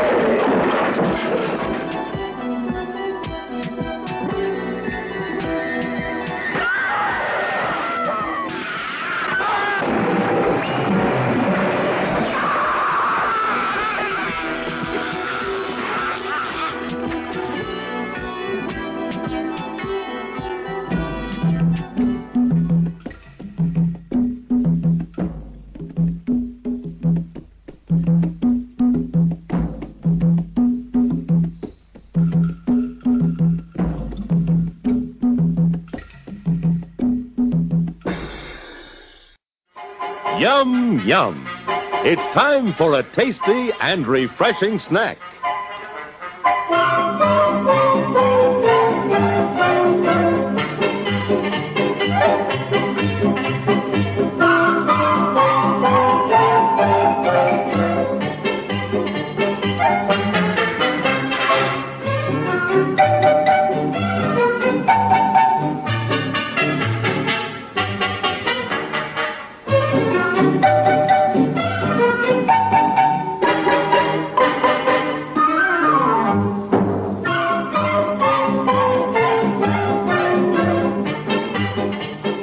Promise to satisfy your hunger, your thirst, your sweet tooth. So visit our refreshment center now. Let's go! And now, on with the show. All right, folks, we are back, and we're going to start with of course, as Mike mentioned earlier, we are looking at our 3 favorite horror films for our epic episode 50. So we're going to go chronologically, which would start with my film, which, as I mentioned before the break, is The Exorcist, 1973. I would say 1973/2000, because obviously in 2000 we got the theatrical run of the director's cut, which I guess at the time was called The Version You've Never Seen, which, put back a bunch of footage that William Friedkin had to take out back in 73. Much to the dismay of William Peter Blatty, who just hated the fact that these scenes that he absolutely loved had to be taken out, which, kind of started a whole thing between those two where they pretty much spent the entire editing time of the movie basically not speaking to each other. They eventually made up after the movie was released, but, that's just one of the thousands of stories around The Exorcist. And one thing I did want to start, caveat before we start, is to let you know that, we're talking about our 3 favorite movies here. We're not going to get too crazy with breaking them down, because ultimately I feel like all 3 of us could probably do a 3-hour show on our favorite films. They're our favorite films for a reason. They touch our heart, our soul in a certain way, be it a guilty pleasure, be it legitimate, great performances, great filmmaking. So don't look for like new facts or, any kind of science that maybe you haven't heard before. This is basically 3 guys just basically, sucking the dick of our favorite horror movie ever made. So there you go. So let's start it out. The Exorcist, 1973, of course, written by William Peter Blatty from the 1971 book, The Exorcist, which, of course, was based on a real exorcism from 1949, where there was a boy who, after playing with the Ouija board, basically, started acting differently, started speaking in tongues. Eventually, a priest was assigned to his exorcism. They did 2 exorcisms, each of them taking multiple weeks in time. And eventually, after the second exorcism, the boy was back to normal and everything, was okay. So, the Catholic Church looks at it as a legitimate demonic possession. And that's what William Peter Blatty's book is based on. This film is directed by William Friedkin, who at the time was really only known for the French Connection, maybe? And other than that, he basically did documentaries. He was a documentary filmmaker at the time, but William Peter Blatty really, really wanted him to be a part of this. Believe it or not, Stanley Kubrick was first slated to direct this film. That would have been an interesting film to see. I'm not sure if I would have liked it more or less, but, most people know I fucking adore Stanley Kubrick, so it would have definitely been interesting. Of course, our film stars Ellen Burstyn, Max von Sydow, Jason Miller, and the lovely Linda Blair, who I probably shouldn't call her lovely here since she's 13 years old, but she did grow up to be an amazing looking woman. So we'll leave it at that. And man, where do I start? My history with this film is actually not as long as you would think, considering it is my favorite horror film of all time. I did not see this film in the 70s. Now, most of you know that, I was born in 1970, so my horror watching kind of started when I was like 9, 10 years old. So, 79 with stuff like, the original Halloween, Night of the Living Dead, a lot of the classic Rosemary's Baby, stuff like that. The Exorcist, I didn't really discover until the 80s. It was probably like either early to mid 80s. And believe it or not, I didn't like this movie. The first time I watched it, I did not like it. I didn't think it was that scary. I didn't really understand the praise that it was getting. I thought it was a little slow, blah, blah, blah. But then as the years went by and I gave it more rewatches, I realized that this film is a fucking masterpiece. I mean, if there's any questions about how great this film is, this is the first horror film to be nominated for Best Picture by the Academy Awards. That's fucking huge. Ultimately, you can count on one hand the amount of horror movies that have been nominated for Best Picture over the years.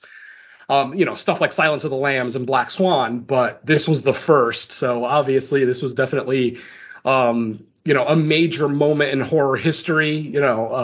Horror is no longer the B movie, the guilty pleasure genre. Now we're getting big name actors, big name directors, big name writers making big name horror films. And yeah, The Exorcist is probably, obviously we had stuff like Psycho and Rosemary's Baby in the 60s, which, kind of started the whole, I hate using the term, but kind of, the elevated horror thing, or the art house horror, if you will.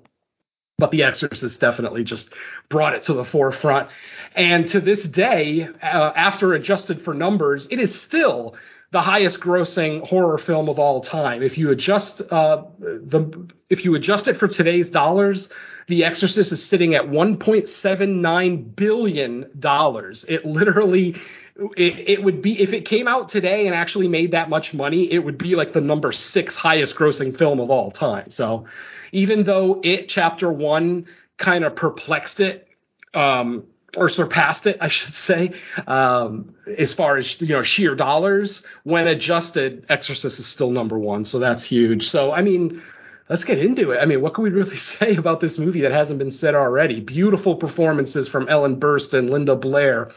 Max von Sydow was actually my favorite actor for a good 20-year stretch of my life after seeing this and The Black Hole. I don't know how many of you have seen the Disney movie The Black Hole, the movie that Disney tried to bury for years, and then finally they released it a couple of years ago when when the Disney Plus app came out. They finally put it out in the public eye. So, yeah, I mean, the performances are amazing. Jason Miller, I mean, who was basically a stage actor, never did a film before, and he comes in here and absolutely nails his role as Father Karras. Obviously, Max von Sydow as Father Merrin, Ellen Burstyn as Chris O'Neill. Sometimes, I mean, thinking about some of the actors that almost got put into this film, we almost got Marlon Brando as Father Merrin, which would have just changed the entire tone of this. The power of Christ compels you. Exactly. We almost got Jack Nicholson as Father Karras. Wow. Luckily, William Friedkin vetoed both of, because the studio wanted to put those people in the movie. Obviously, Friedkin said, no, I don't want any huge stars in the movie, because then, I don't want people calling The Exorcist a Marlon Brando movie or a Jack Nicholson movie. And his judgment was obviously correct.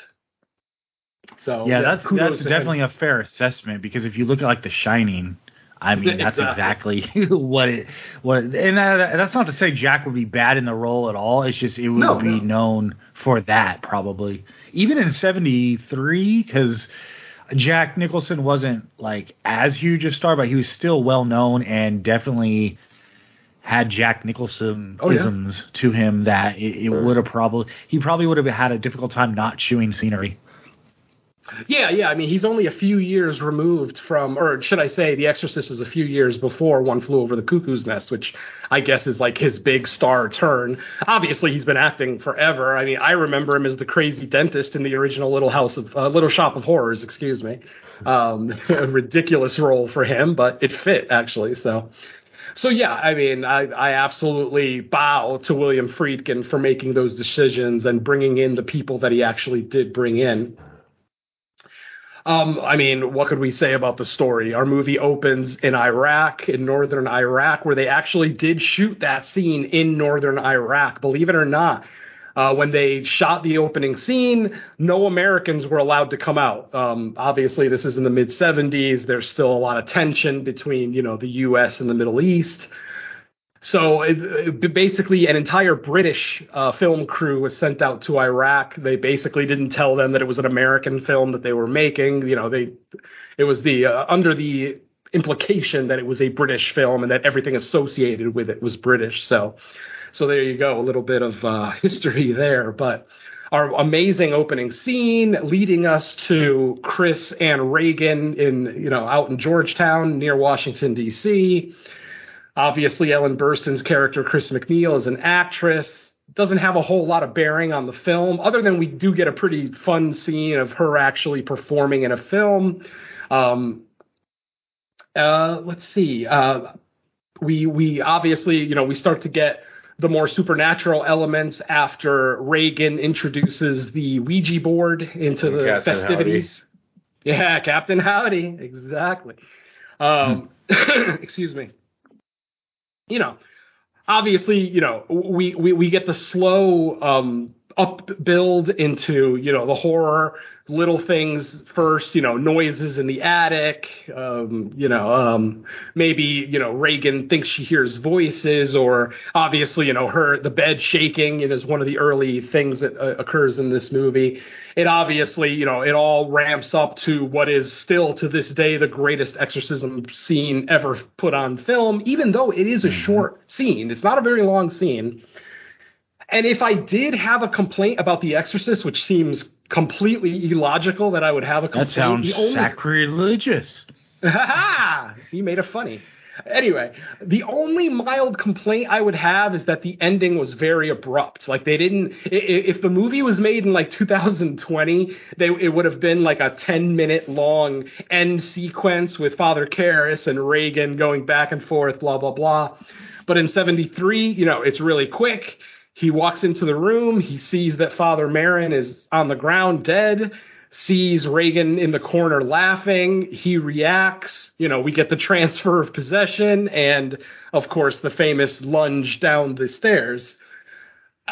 This fucking movie is just brilliant with its filmmaking, its angiograph, which is really one of the most horrifying scenes in the movie. People talk about, the actual horror of the film, the head turning, the self-mutilation with the crucifix, all of that great stuff. But that angiograph, just holy shit, like to look.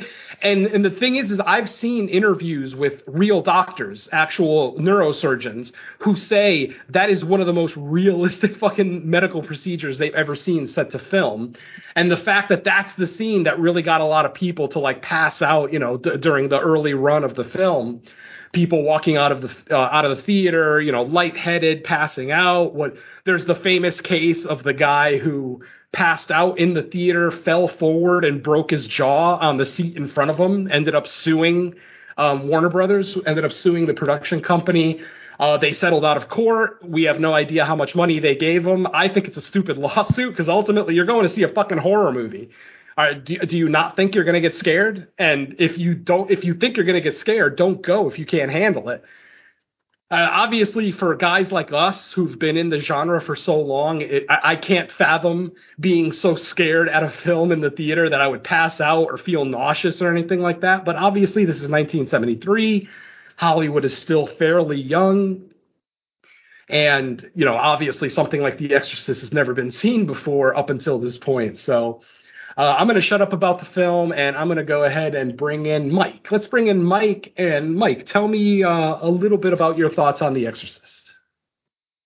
Yeah, it's an all-time classic. I still think it's the best exorcism movie of all time. The heights of this movie have not been reached.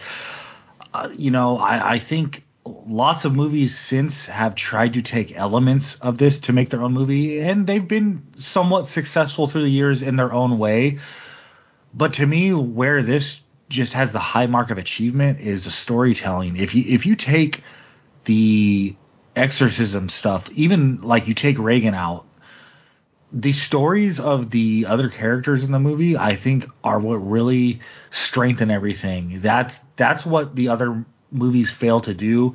They fail to have the same emotional impact because I think you really feel for the priest in this. Obviously, Reagan, everything happening to her, you're like appalled. You know, something is happening to a child. It's rough, but the fact that we're dealing with like Catholic guilt. You know, he puts his mother in a home. She passes, and he starts getting visions of her. He's kind of struggling with his own thoughts on his faith. You know, eventually he comes back to it, but it's a struggle for him. I love the fact that it feels like this movie has a little commentary too on the limits of science and medical as well, because you know initially. You know, the mom, she's doing her due diligence to get her daughter every form of help she can because she's not so much of a believer. Like, I don't think she's straight up like an atheist necessarily, but she's more kind of like, okay, it's just religion and all that stuff is not part of like my zeitgeist, like on a daily basis, not something I think about much. She turns to it out of desperation. And like the scene where she's talking to the priest, and you could tell she almost has like a shame about it that it's had to come to this because literally no other avenue has led to any success, and you know she's pretty much willing to do anything. I agree, the possession or the exorcism scene itself probably the best ever captured on screen. Even everything leading up, like Reagan's transformation from like just, you know, normal everyday daughter, even before she kind of hits the final form of being possessed, just all the stuff leading up to that is just hard, like to watch happen to a kid. That's almost like more painful than the final form, because like when her body's kind of like contorting, and the one scene where she has the huge lump in her throat and lets out the growl, when the I guess it's like her spirit on the inside says "help me" on her stomach, that's like terrifying. And it obviously you know, one of the priests gets taken out, probably the more veteran skilled one gets taken out in the process. The detective character is cool. Linderman, awesome. Oh yeah, even the scene towards the beginning when she just comes down the stairs and just starts peeing, like disturbing stuff like that. It's just it all adds to this movie. It makes it totally memorable.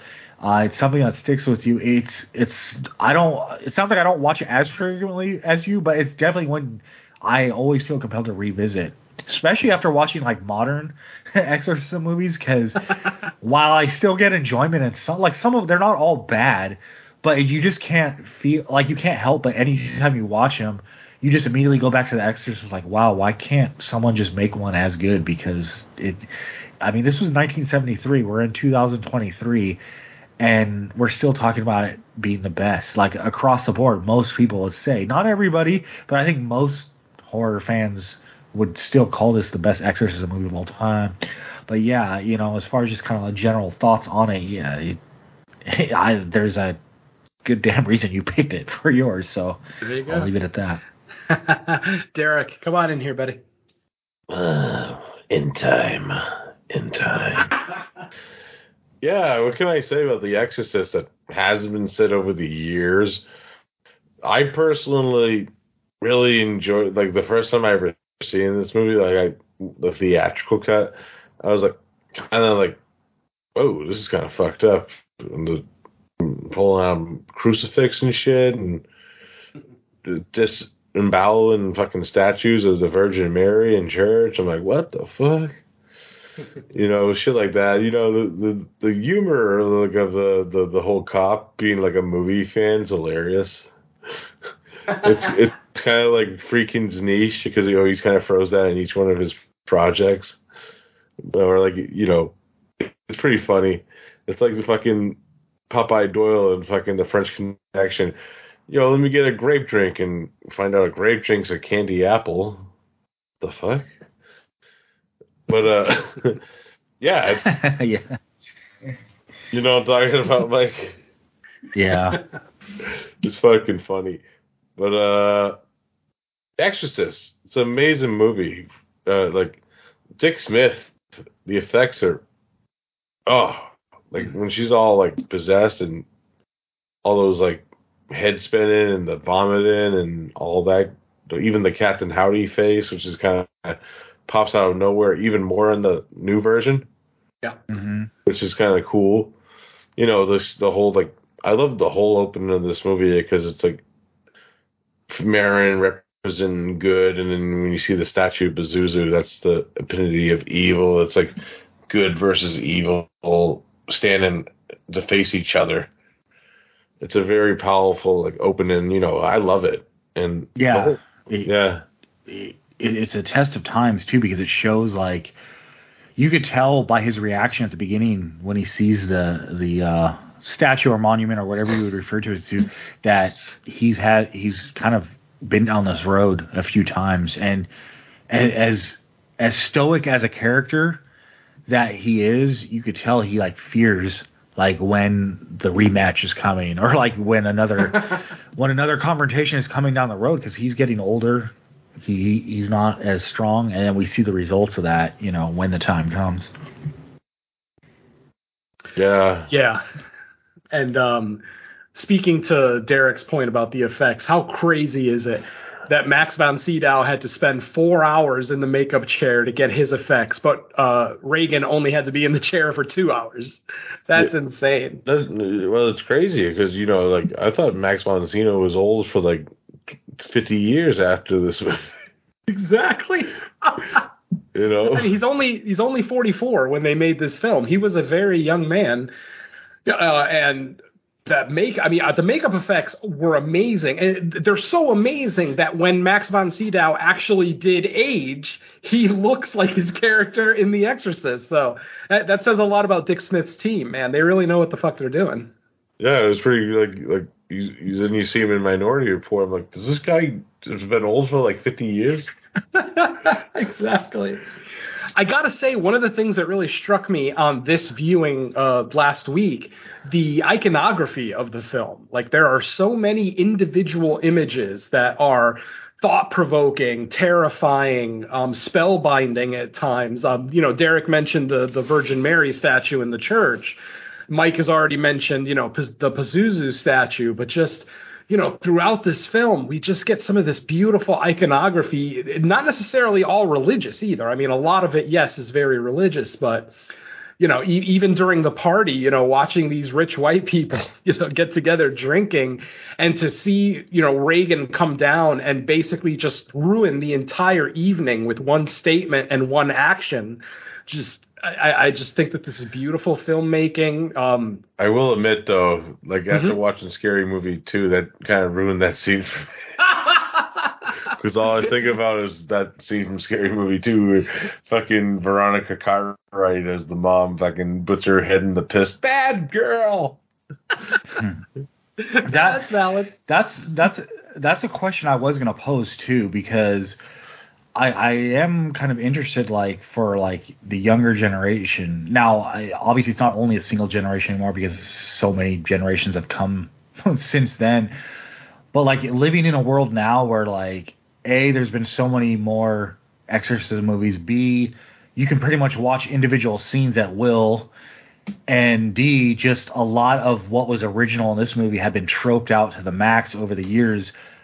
It's like you almost want to cross your fingers that someone watching The Exorcism or The Exorcist now hasn't seen too many other movies, because I would hate for them to watch The Exorcist with a feeling of oh, I've seen all this kind of stuff before, and kind of disregard the story elements and the characters, because to me, I'll say it again, I think that's what really is a strength of the movie is the cast. They're just all great actors. Nothing feels ham-fisted in this movie. It's just a very strong written story outside of just the possession stuff. Yeah, absolutely. And then to speak about the 2000 director's cut that eventually came out, that has 8 additional scenes. I'm obviously not going to talk about all 8 of them because a lot of them are just kind of extended scenes, things like that. But some of the ones that I really genuinely love, right before the exorcism occurs, there's a scene with Father Karras and Father Marin sitting at the stairs talking. that was an additional scene in the director's cut, and I absolutely love that scene. I think it's just such a beautiful dichotomy between that conversation that they're having on the stairs and what they're about to face once they walk into Reagan's bedroom. Absolutely love that scene. Obviously, the spider walk or crab walk, depending on which creature you go with, is probably the more popular scene that was added in 2000. By far not my favorite scene that was added, but still very effective, especially at the point in the movie that it's in, because that's right after Burt Dennings dies. Burke Dennings? Yeah. It's right after that. And in the original theatrical version, that scene just kind of ends quietly. So it's like they keep the somber feel of, them dealing with the fact that their friend just recently died. But then in the director's cut, you get Reagan absolutely cut the tension and create more tension with her crab walk down the stairs. Absolutely great. And then Reagan my favorite scene. Absolutely, yep. And then my favorite of the additional scenes is one that a lot of people don't talk about, but I fucking adore this scene. It's the very last scene of the film. The scene between Lieutenant Kinderman and Father Dyer. Yeah. Yeah, like in the original theatrical movie, it ends after Chris tries to give the necklace back to Father Dyer and he tells her to keep it. In the theatrical, it ends right there. But then in the director's cut, we get this great scene where Lieutenant Kinderman kind of comes out of the woodwork, confronts Father Dyer, basically, starts talking to him about, what he thinks happened, blah, blah, blah. But then he starts the movie conversation again, the exact same movie conversation that he had with Father Karras, which almost makes it seem like the priests have like an in-joke with cinema and this cop. I don't know, maybe they've had interactions with him in the past, like, before the time of the film, but I absolutely love that. They end the film almost the way they started it, where, instead of Father Karras, he's talking to Father Dyer and asking him, hey, you want to go see a movie? I mean, it's such a simple, silly little scene, but to me, it was the perfect cherry on top. Not that I ever had a problem with the theatrical ending, but to get this extra little scene, it just made me love these guys even more. Absolutely loved them. Oh, and by the way, more trivia.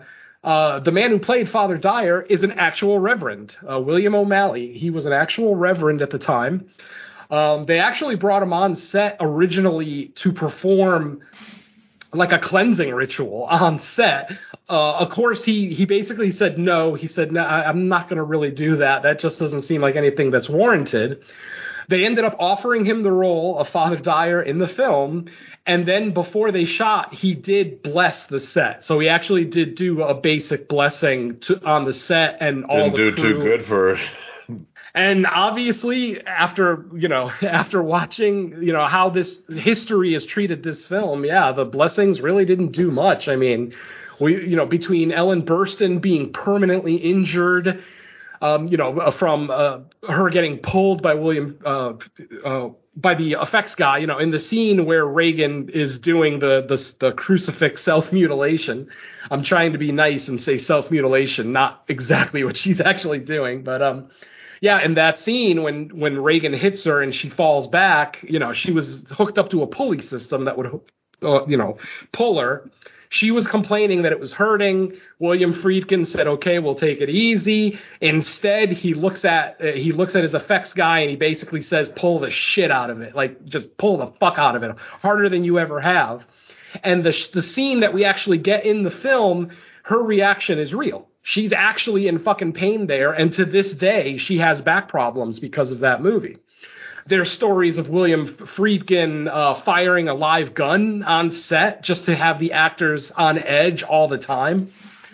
There's stories about William O'Malley, who played Father Dyer. There's a story where William Friedkin wasn't happy with his performance in the finale when, after Father Karras jumps down the stairs, when he's giving Father Karras last rites, apparently he wasn't happy with his performance there. So at one point, right before he said action, he literally slapped William O'Malley in the face and then said action instantly. So when you see that face that he's showing, that kind of distraught, almost despair on his face. I mean, there's a little bit of reality to that because he just got slapped in the face by the director.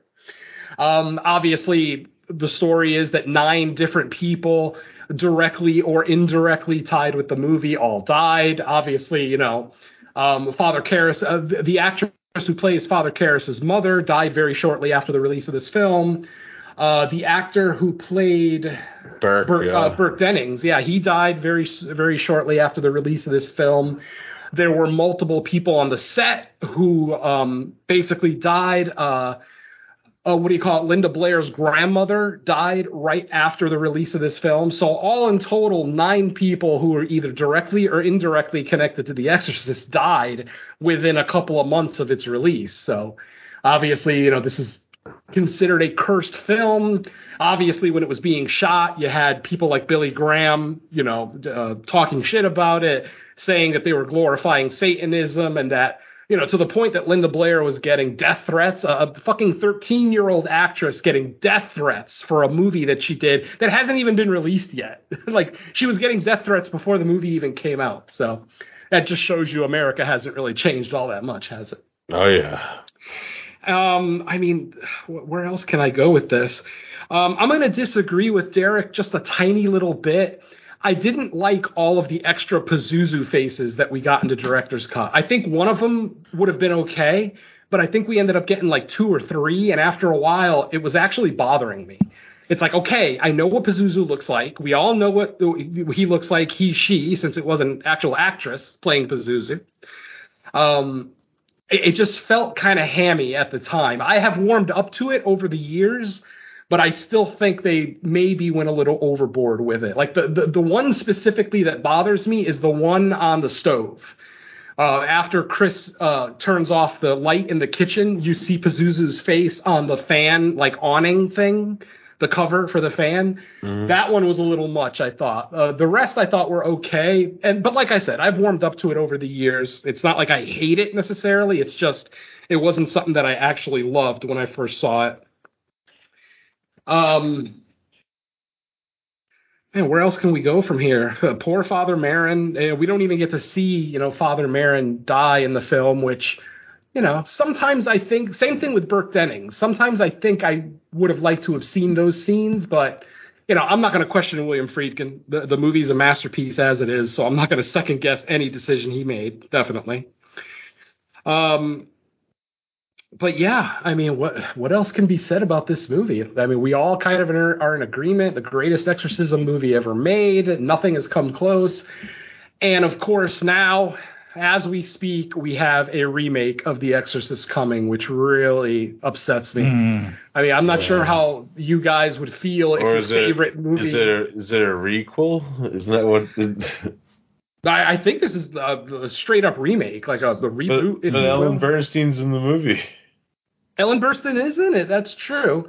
But from what I understood from David Gordon Green, who is writing and directing the film, which after watching Halloween Ends, I am just so nervous about what he's going to do with The Exorcist. Obviously, I'm going to see it. It's not like I'm going to boycott it. I'm sure it's probably something we'll do on Fresh Cuts, but I'm not happy about it.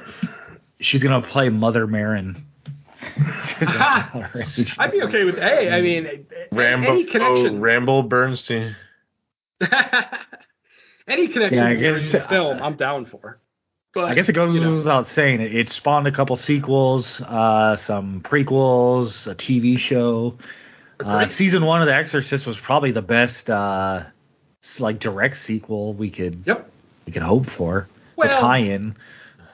I love Exorcist 3. I fucking adore Exorcist 3. I mean, for my money, that's still the greatest jump scare ever filmed. The nurse and the scissors in the hospital, greatest jump scare. No other jump scare has ever done it. The only other one that comes close, we're going to be talking about in the next movie that we talk about.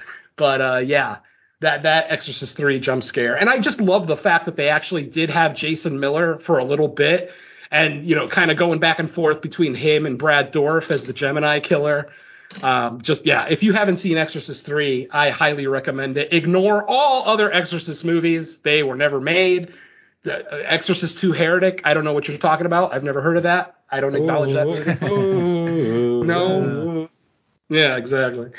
The opening credits intro music is good to that, but that's about it. Yeah, the Ennio Morricone. It's been so long. It's been so long since I've seen it. I don't remember I remember almost nothing about the film. Thankfully, I think that's a good thing. Hopefully I never have to watch it again. Darth Vader's in grasshopper outfits. That is true. Yeah, we get some Darth Vader action in there. But yeah, I think that's it for The Exorcist, folks. I mean, what else can I say? It is my favorite movie ever made. Not just favorite horror movie. It is my favorite movie ever made. Absolutely love it. Watch it constantly. I am not bored for 1 minute of this film. And, even though I had a negative experience with it when I first watched it, and a lot of people, especially like people in the horror community, still kind of look at The Exorcist the way I did after I first watched it. At least if they watch it, I'll give them credit that they sat through it, because it is a long movie. You're looking at 2 hours and 2 minutes, or 2 hours and 11 minutes if you're watching the director's cut. So, not exactly an easy movie to get through, but obviously, in my opinion, one of the best ever. So, yeah, that's it for The Exorcist, folks. I'm going to tag in Mike. Tag in. All right, so I'm tagged in, so we'll transition to a movie that came out, 1 year? Well, I don't know the month, so sometime in the calendar year after The Exorcist. All the way to 1974. Oh, less than a year? Okay. Yeah, Exorcist was Christmas Day, 73. So I refer to this as like the best slasher movie that's kind of not really a slasher in the traditional sense, because I know it gets labeled as a slasher, and I definitely think there are slasher elements, obviously Leatherface, but I think he's such a single element to this movie compared to like where the franchise went after and how Leatherface became a little more prominent role. That I think people... Oh, God. Yeah, I think... younger folks that might have seen sequels or remakes or whatnot before they saw the original, they might go back and watch the original and kind of be confused, like why it's not more Leatherface centric. Now, that's not to say Leatherface doesn't get off in this movie, because he definitely has his prominence in certain scenes. But to me, like the family itself are the weird, creepy, disturbing things in this movie. So this movie, it's been discussed through the years. The allegories are there. I mean, I've heard like the explanation of like, post-Vietnam world where generations are being forgotten and all that. That's all there. But really, it's just one hell of a creepy ass, dingy, dirty, movie. Takes place in the humid ass summer of Texas. If anyone is familiar with the book, the Chainsaw Confidential by Gunnar Hansen, I definitely think it's a companion piece to the movie. He details like what filming was like, how actors and actresses were like, trying to prepare for their roles, what it was like on set, how Gunnar himself, who played Leatherface, really tried to like method act as far as like he would try to keep his distance because he wanted to kind of maintain like the character, because he said it was, I think I remember saying it's hard for him just to jump in and out of it, so he had to kind of maintain some level of being a weirdo serial killer. But yeah, like I would say the main, like, transitioning from The Exorcist, which is like a very deep story to go along with the horror, this one, it is much more of like your basic setup of like, what is it, 5, I think, friends. Is it 5? Yeah, they're on a road trip, and end up kind of in the middle of nowhere, Texas, kind of go exploring, pick up a hitchhiker, that goes south. But, they survive the initial confrontation with him, although he does show up later. And, they kind of go exploring to take a break, and carnage ensues. And I think one of the strengths of this movie is I think this is one of the earliest examples, for me at least, that you come away from this movie thinking it was way more gory than it actually was. And that's a tribute to filming technique, skill of the director, because there's so much weird and kind of gross stuff about it that it makes you think you're seeing things much more graphic. I kind of more modern movie that I compare it to is the first Saw. That I feel like a lot of similar tactics are used in that, where your scenes are set up to be gross and just disturbing looking, but what's actually happening isn't as graphic. But it doesn't matter because the way our characters react when she gets put on the meat hook, when the dude gets hit by Leatherface's mallet and his meat tenderizer, the sound design does the work, right? When you hear his head get hit and it's like that, like that does all the work you need. And the way he's kind of fidgeting on the ground after the first hit, you almost imagine it being super bloody in your head because you understand what's going on. And to me, that's a testament to, other ways to film things to almost give the power of suggestion versus what you're actually seeing. If you can get across what's going on in the scene and just have the audience kind of fill in the blanks in their head, I mean that is almost just as effective. Now this one, it's a much quicker movie. It's listed as under 90 minutes. Once it starts, it kind of never lets up. We have, our survivor is Sally. She goes through quite an ordeal. All her friends and her and family murdered. She makes one escape, about halfway to 3/4 of the movie, and you're like, okay, maybe she's gonna get out of there. Gets roped right back in when she thinks she's found like a friendly out there. Turns out, nope, the old man is actually part of the family. Worst of them all. Yeah, and I find it interesting because, in a movie like House of a Thousand Corpses, they kind of do that similar thing with Sid Haig's character. When the main character finds him thinking, oh, he's going to drive me to freedom, and then Otis pops up in the back of the seat, car. And I mean, Rob Zombie's love for this movie, so it's not a surprise that he kind of uses that trope there. But I think one of the scariest scenes for me is I think this is during Sally's initial escape, before she makes it to the little gas rest stop thing, when she's running through all like the heavily wood what would you call foliage, I guess, and it just keeps getting more dense and more thick, and she's kind of like stuck. You can hear Leatherface in the background with the chainsaw getting closer because obviously he's cutting his way through it. And it's just so effectively done. That is like, on this particular watch, I kind of clocked it. It's a long chase scene in the middle of the movie. Like, it's not your typical like quick flash chase where it's over. It's like she is being put through the ringer, and I can only imagine what it was like to probably have to film that multiple takes over and over with her running through those thorny ass bushes. Like, that couldn't have been fun. And like I said, in that Chainsaw Confidential book, you get lots of stories about just how nasty it was to be filming out in the humid heat. I believe I saw that the movie was like on a budget of $140,000, and I mean, it was 74, so obviously that money stretches more back then than it would now, but even that amount for that time is not much. But yeah, I think this set the table for a lot of movies that came after it.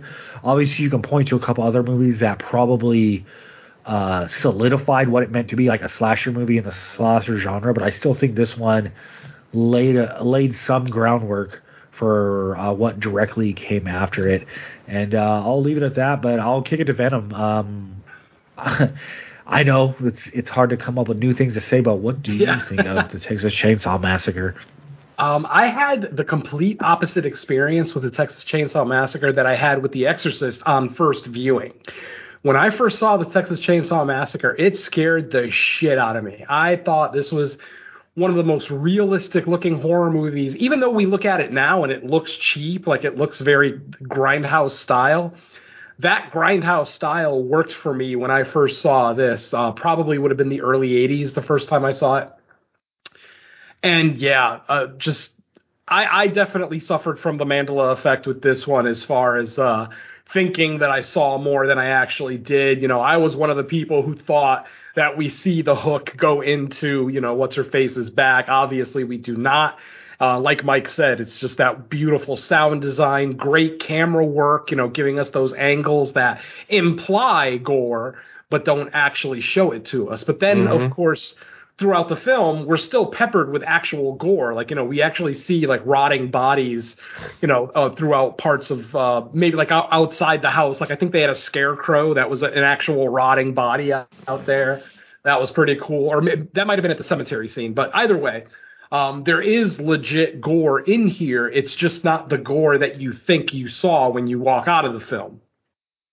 I will say that Jerry, I think is it Jerry's death when he gets hit with the mallet. By the way, Texas Chainsaw Massacre continues the trend of every character in a movie named Jerry either being a moron or a douchebag. And of course, here we get the douchebag version of Jerry.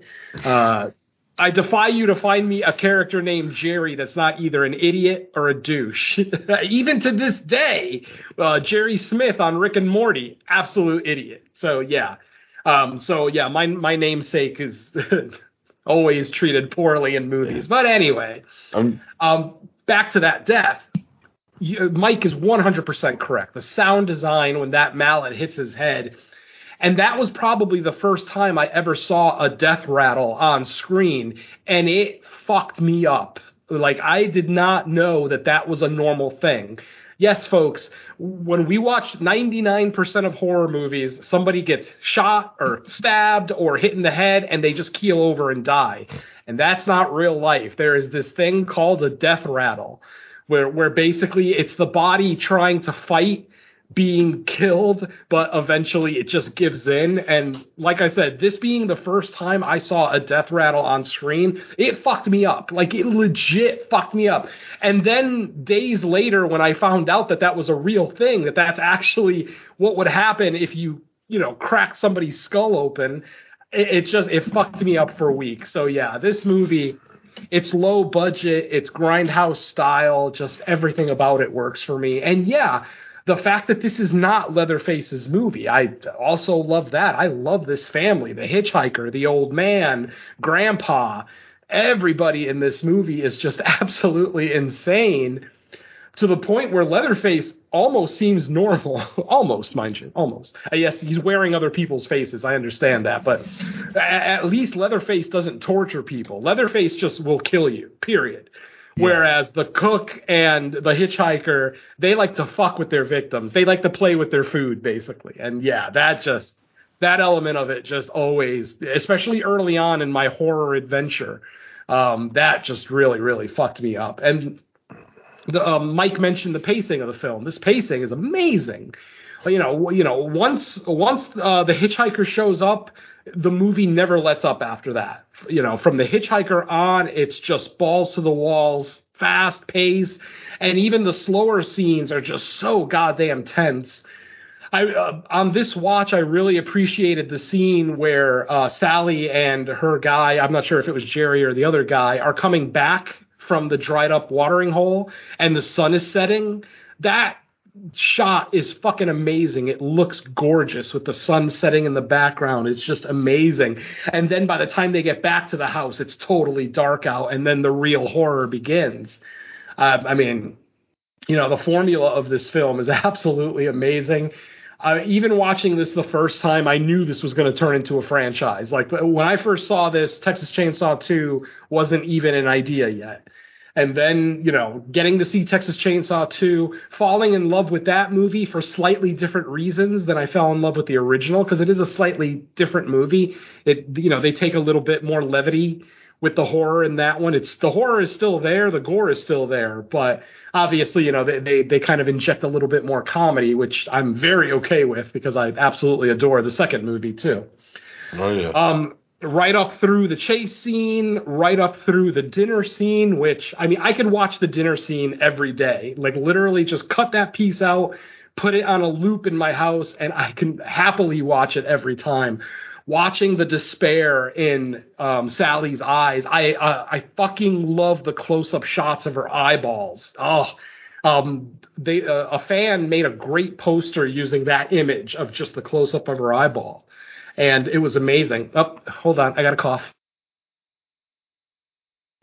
Okay, so all the way through, like I said, all the way through the dinner scene, out into the escape, which, you know, it left it open-ended because obviously only one member of the family is dispatched by the end of the film, but it just leaves you with so many questions. It's like, yes, okay, Sally got out, but what about all the other people that are going to run into this family eventually? So I left it so open. I love the truck driver who was able to get the upper hand on Leatherface by throwing the wrench at him. I thought. I love that his weakness is wrenches. I mean, that's probably everyone's weakness. I mean, wrenches are pretty fucking a wrench to hard. The head. Yeah, exactly. Yeah, they even get thrown in Mario in some Mario games. by moles. Yeah. Yeah, exactly. I thought the broom beating was funny. See, like I said, even when there's horrible things happening, they inject just a little bit of levity into the film, and yeah, you get stuff like, you know, the hitchhiker, or I forget, I think it was the cook hitting the hitchhiker with the broom. I thought that was fucking great. Yeah, Grandpa. I thought one of the most disturbing things is when Sally's tied up at the dinner table, and she's obviously like begging and pleading to be let go, and the grandpa, he almost for like 1 or 2 seconds looks at her with like a blank face of like concern, and then it immediately goes to him grinning and laughing and mocking her, and it's just like, oh shit. And the fact that, like, I think when Sally first escapes and then she runs back upstairs into the room and sees, like, I think it's the dead, rotting grandma, but the grandpa, and you assume, at least at that point, I think I assumed the grandpa was dead too. Yeah. Yep. And then until he starts drinking the blood off her finger, and it's like, holy shit, that grandpa's alive. Exactly, yeah. And then, you know, just everything Sally has to go through in that scene, even once she gets out of the house and the hitchhiker is slicing her back with the straight edge, just, this poor girl goes through so much shit. At the end of my notes, I actually had a question about the movie that I've never had before. Who's the window washer at the gas station? He did a shitty job. Is that literally like just his job, or is he a member of the family that we just never see again? I don't know, because he's not in it later either. No, he's not in later or any other movie. It's just, but I found it odd that this family would actually like hire and pay someone when they've got like multiple members of the family that could run the gas station / barbecue stand. You know, especially when they're barbecuing feet and shit. Exactly. So yeah, this watch left me wondering who the window washer is. So there you go. He's like fucking Igor from fucking Def Kappa. Yeah. Oh shit. Yeah. That was a reference. Yeah. Fuck. You're referencing other shows now. I like it. But yeah, I mean, again, you know, what else can I say about Texas Chainsaw? It affected me the first time I saw it. It affected me this time watching it in 4K. And the nice thing about even though it's in 4K, it still has that grindhouse feel. It still looks like a cheap movie. It's just a lot clearer now. That's all. You know, instead of my dirty VHS copy that's been watched 112 times, I actually get to see a nice, pristine transfer of it. But, you know, I was always concerned that it would take away from the grindhouse factor of it. But I can happily say that it doesn't. It still solidly feels like a cheap movie from 1974. You know, it just looks like it was transferred nicely. But, yeah, I mean, I think I'm good on Texas Chainsaw. Like I said, I could probably go on for hours. But, you know, I got to let Derek go. Hell yeah. Pass the mic. Sally! Oh, Franklin, what can we start? This is the first time we meet Franklin. He doesn't want to be here. He's just taking a piss on the side of a road and he falls down a hill. So, I'm a Franklin apologist. Poor Franklin didn't even want to be there. It's fucking bad. Poor Franklin. Yeah, poor Franklin, but he is still kind of a dick. I'd be a dick too. Did you see how people ignore him? Valid. I mean, it's got to suck to be a paraplegic amongst, friends who are fully abled, because you can't do everything that they can do. I totally understand that life would probably kind of suck, but why would he even go on this trip? Like, what part of going to visit a cemetery to check out their grandfather's grave to make sure that it wasn't vandalized, like, what part of that sounds fun to Franklin? Like, I'm actually surprised he even went. Yeah, he's probably thinking, like, maybe I'll be in the remake script where we go to Skinner. Oh, God. Fucking, Pam is pretty nice to look at. Oh, yeah. Oh, yeah, voluptuous. Can't really complain about any... Walking up to the house, walking past the swing set, it's like... Oh, the classic shot, yeah. Oh, yeah. I would put that up on my wall. The Hitchhiker is the greatest. Like, the whole scene with him is like, you see like the tension building throughout it. It's like, what the fuck is going to happen? It's fucking great. I love that it starts slow, though. Like, he doesn't play crazy the instant he gets in the car. He almost seems like he might be well adjusted, but then as soon as he starts talking, that's it. Yeah, when he pulls the knife out. Oh, go ahead. I also like the fact that, like, obviously you'd only get this on our first time watch, but the first time you see the movie, you don't really know at that point that he's even connected to anything that happens later. You just figure, oh, they ran into some weirdo and now the weirdo's gone and they'll just go on with their day. And this is the weirdest group of friends ever, because Sally's like fucking Loretta Lynn and fucking coal miner's daughter.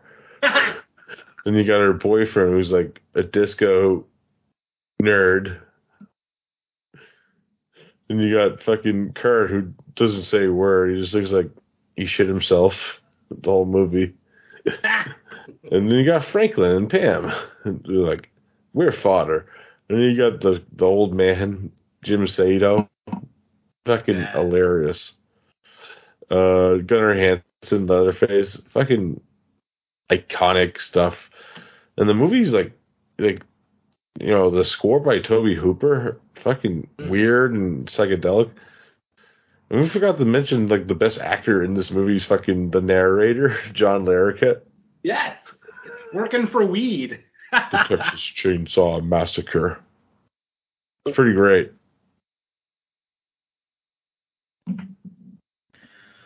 I think that sums it up. Pretty great movie. I mean, yeah, it is. It is really great. I was really appreciating the editing on this last watch. It's such a nice, crisp edit. No wasted shots. I feel like there's no wasted shots. Like even just like a quiet shot outside of the house, just look with the windmill in the background or the generator going. It just looks so nice. Yeah, I mean, despite this being a kind of a guerrilla production, cheaply made and basically just made with a bunch of friends. I think this movie is masterfully put together. I mean, whether Toby Hooper ever hit, the heights that he did with this movie again is debatable. It depends on who you talk to. But, this movie is just gorgeous. Growing up, I looked at it as this dirty little movie, out of Texas or whatever. But then just as I get older and I really appreciate, and then the backstories too, like the behind the scenes stuff, like Mike mentioned, seeing one of the documentaries. I also have one from 1988 called Texas Chainsaw Massacre: A Family Portrait, where they actually interview all of the original the villains. They basically just interview all the villains: Grandpa, the hitchhiker, the old man, and Gunnar Hansen. And that's a great documentary. Like, I actually found that on Blu-ray at a show at a convention at a Monster Con. And was very happy to pick that up. That's another one. I generally end up watching that right after I watch Texas Chainsaw almost every time because, like I said, it's from 1988, so it looks, you can kind of see that it's shot on video. It looks cheap. It looks old, but to actually see all of these actors, especially Grandpa, to see Grandpa outside of the makeup, it's almost jarring because I think the guy who played Grandpa was actually one of the youngest people on the set. So yeah. I thought that was pretty cool. That makeup must have taken forever. unless that makeup was all one big piece, which I doubt it could have been on their budget, man, he must have been in the chair for a long time. Yeah, for sure. And, you know, good stuff. All right. Then I think we're going to exit Texas and head to Italy? Matul. New York. New York first. New York, then Matul. Oh, that's true. Yeah, New York. Yeah, first. we gotta board a boat in New York first. So, Derek, take it away. The boat can leave now. Tell the crew. Yeah, Zombie from 1979, directed by Lucio Fulci, written by Elisa Brigianti, and uncredited Dardano Scapetti. Who him and Fulci had like a very great career. This was like kind of the start of like their relationship and working on projects. Would go in later to movies like City of the Living Dead, which we covered, The Beyond, House by the Cemetery, and so on for a few more years. Manhattan Baby, you know. Oh yeah, not all the. It was a run. It was a good run until that one. But every good streak must come to an end. Yeah, for sure. Yeah. Also returning to the show, we got Tisa Farrow stars in this movie. We talked about her on the episode when we talked about Anthropophagus. Yep. Oh yeah, Ian McCulloch, the great Ian McCulloch as Peter West. I am Peter West. Also returning to the show is Richard Johnson, who we talked about when we talked about The Haunting. It's Dr. Menard. Al Cliver, awesome name for an actor, especially when you're trying to be American. We got Susan Barrett, played by Aretha Gay. Then we got Stefania Del Mardo as Nos Clara. So many good people in this movie. And yeah, good stuff. The thing that always brings me to this movie is just the atmosphere of like this movie. It's like you just get like that feel like what this movie's gonna be like from that opening shot with the gunshot, you know, and then the title card with this amazing like score by Fabio Frizzi playing, and you just get sucked into it. And you know, then you go to New York, where you know there's this boat investigation. There's a giant boat zombie in this scene, and you know, and then Peter West gets on the case, hears about the story, hooks up with this other girl played by Tisa Farrow, who's looking for her because it was her father's boat. So then it digs deeper, and then it goes into this investigation where it leads to this island which is kind of like the cool concept of this movie, because they don't actually give a definitive answer, but they like present like things that you would hear in like early like zombie, like when it was like voodoo zombie movies. They also mentioned maybe like the kind of ambience of like a Romero zombie movie, and it kind of combines those two together, which is interesting in that aspect of it. And man, some of the best looking zombies are in this movie. Like iconic, like the boat zombie, fucking, you just see like the progression of like some of their, like when all those ones rise in the graveyard, you can see like their rotten flesh. And you know, tons of like talks that I had about this movie, because I reviewed this movie, like this is the third time I talked about Zombie. And you know, even Mike joked about it in the chat, bad worm placement's happening right now. Yeah, the classic line. Yeah, and you know, that zombies have been the face of this movie for decades now. Yeah, you know, am I gonna sit here and say is it better than a lot of like the Romero zombie movies? Absolutely not, because you know it has like its own flavor. It's not you know, even though this was kind of sold as a sequel to Dawn of the Dead, you know, it kind of adds like its own like little flavor to it. which I like about it, without being, like a total ripoff of Dawn of the Dead. That's what I'm trying to get.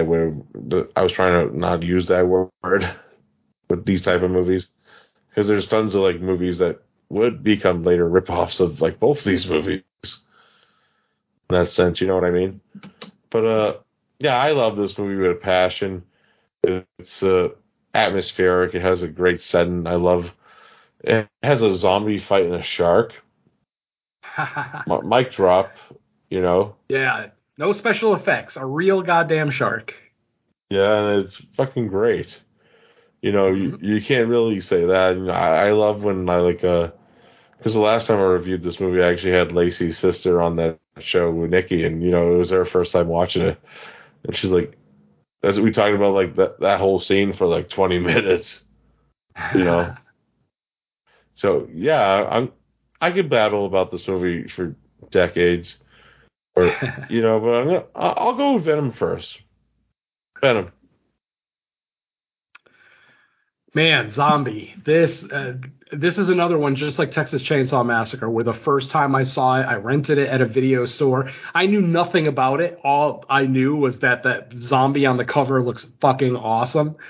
And once I saw the movie, I absolutely fell in love with it. I love the fact that these zombies aren't just a ripoff of Romero zombies. They have a little bit of the Romero zombie, but then they also have a little bit of the voodoo zombies, the old voodoo zombies of, the very serpent in the rainbow, if you will, the traditional voodoo practice of, bringing people back from the dead or making them look like they're dead and then bringing them back as mindless zombies. I thought that was amazing. The fact that they utilize that kind of look for the zombies, whereas Romero zombies are always either, gory, cut up, or they're, a person who just recently died, so they basically just look human. This one, with these zombies, I mean, the way that he caked on the makeup, it just made them look like they've been buried for years, and that's important for a zombie movie because sometimes the zombies just look too fresh. Like you'll see a zombie crawl out of a grave and he barely has any damage to him, But here, like these zombies look like they've been buried for a long time. So I always appreciated that. I love the fact that most of the zombies don't open their eyes. Something that we, should know about physics is that when the human body dies, it's usually the eyes that decompose first because they're soft. They're incredibly soft. So hence the worms in the eye. It's not bad worm placement. The worms would attack the eyes first. So that totally fucking makes sense. And then later on, when we see that zombie with all the worms around its mouth, once again, they're going after the tongue. Another soft, predators always go for the softest part of the body first because it's the easiest to rip off, blah, blah, blah. So yeah, I always appreciated the look of these zombies. The score, I fucking adore the main theme of this movie. The fact that it actually has a connection to Godzilla, I think is fucking great. And, anyone who knows me knows I also love Big G and all of those movies. So the fact that there's, little elements of the original Godzilla 54 score in this as well, I just absolutely love that. The main theme is so recognizable, every time it comes on throughout the movie, it's like, something gnarly is about to happen. Obviously, we've got some iconic kills in this movie, lots of, heads getting shot off. Obviously, Dr. Menard's wife and the eye poke, the eye squish, just absolutely classic. I just watched Zombie again last night, for the show, and that effect still works. It just absolutely works. Yes, it's very obvious that it's a, prosthetic head, when the actual wood goes into the eye, but they did such a good job with it. The mouth on the prosthetic head still moves, so there's still that element of realism to it, that she's experiencing this pain, every bit of it. Just a classic scene. I kind of put that one up on a par with the girl puking up her guts in City of the Living Dead is another scene death scene that always kind of stayed with me for, you know, over these decades. And the eye poke is just absolutely another one. On top of the fact that, you know, Dr. Menard's wife was gorgeous. I gotta say, Fulci knows how to pick his women. Despite Aureta Gay's awful hairdo in this movie, she's a legitimately beautiful woman. So yeah, I'll accept the Chia Pet hairdo, you know. Oh, yeah. But I mean, even the nurse who's not hot, but she's incredibly cute. Like just all four of the women in this movie, all attractive in their own ways. You know, Tisa Farrow, you know, has that, you know, Farrow cuteness that we all know from Mia. Blah blah blah. Performances, I have no problems with any performances here. You almost feel bad for Dr. Menard, you know, until you realize that he kind of brought this upon himself, experimenting with these voodoo practices and, you know, accidentally waking up the dead. You almost feel bad for him. Obviously, you know, he doesn't treat his wife very well, so once that scene goes by, you kind of lose that sympathy that you have for him, especially when he smacks her. It's like, I mean, she did nothing to deserve you smacking her, dude, but whatever. Alpha males, it's how they act. So, yeah, exactly. You say something that he doesn't like, he's going to slap the shit out of you. But ultimately, great performances, great kills, amazing looking zombies, beautiful cinematography, editing. Like I said, the score, I mean, there's really very little to complain about this movie, you know? I've heard some people complain about the lack of blood, like actual, like blood, like gore, like, you know, human victims being killed. But I think that it's a good level of what we get, you know? Yeah. It's 1979, you know, we're not expecting, you know, Terrifier 2 by any stretch, but for 1979, it's a damn good amount of gore, but ultimately it's the zombies that really shine through in this one for me. Their design, the way that they act, you know, the way the fact that most of them have their eyes closed. You know, you only really see a couple of zombies in the whole movie with their eyes open. The one female zombie with the cross eye always makes me chuckle. Oh yeah. I could almost hear her voice. I don't know. It just makes me laugh every time. But yeah, this is probably my second favorite zombie movie of all time. Nothing's going to touch Dawn of the Dead. Dawn of the Dead is a fucking masterpiece to me. But this one is right there on a par with it. Just so much fun. It never gets old, just like Dawn of the Dead. You know, you don't have as much social commentary in this one as you do in Dawn, but there's still a little bit there, you know, with the doctor and the way that he treats the locals and everything else. So yeah, what else can we say about the film that hasn't been said? Just a great movie. No reason that a horror fan should not watch this at some point. If by some freak of nature you haven't seen all three of the movies that we talked about today, you've got homework. Check them out. They're some of the best movies ever made. So you got to watch them. Actually, before I go to Mike, you know the actual like poster zombie. We actually talked off air. You recently, and we talked about a movie called Rat's Night of Terror. That's right. and the guy who played Kurt is actually the zombie from Zombie. Oh, I didn't know that. That's awesome. Yeah, the Kurt Russell, Italian Kurt Russell. Exactly. Yep, the Italian Kurt Russell. Holy shit. That's awesome. So that's awesome. It was one of the because that's funny. And another shout out. Giannato De Rossi did the effects for this movie. Mm-hmm. We actually talked about him when we did Killer Crocodile because he did the crocodile in that movie. Nice.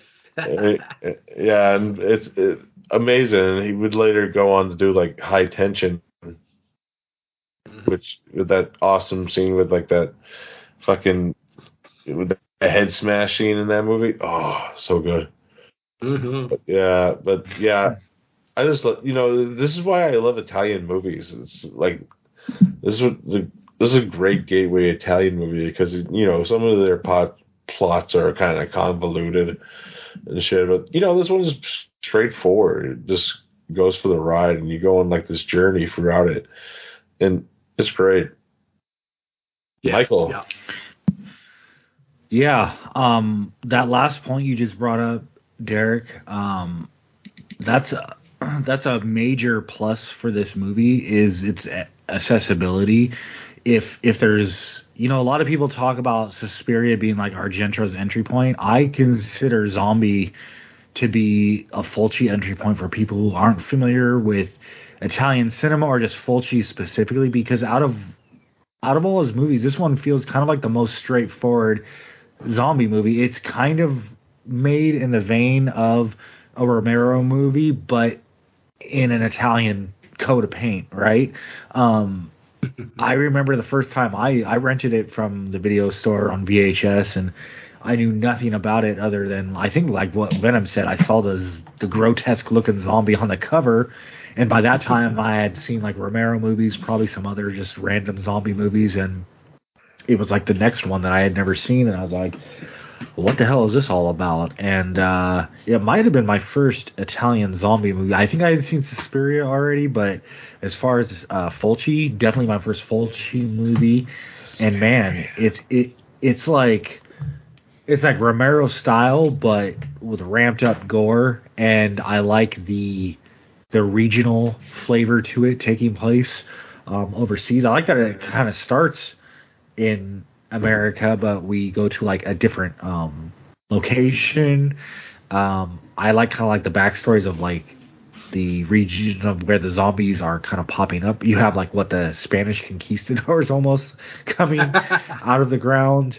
I think that standoff at the hospital, is it a hospital? I think like their makeshift hospital. They call it that. At the end. It's more like a clinic. Yeah. That's just amazing. And to me, it's the antithesis of why I like slow zombies, is because the fact that you kind of always feel like you have it under control for a little while, but they just keep coming, even though they're coming slowly. It's kind of like the creeping death, the false sense of security, like, oh, I've killed a few zombies, we're getting the upper hand, but they just don't stop, and eventually they take out members of your squad, like, one at a time, slowly, until you're, like, the only one left, and you got to get the hell out of there.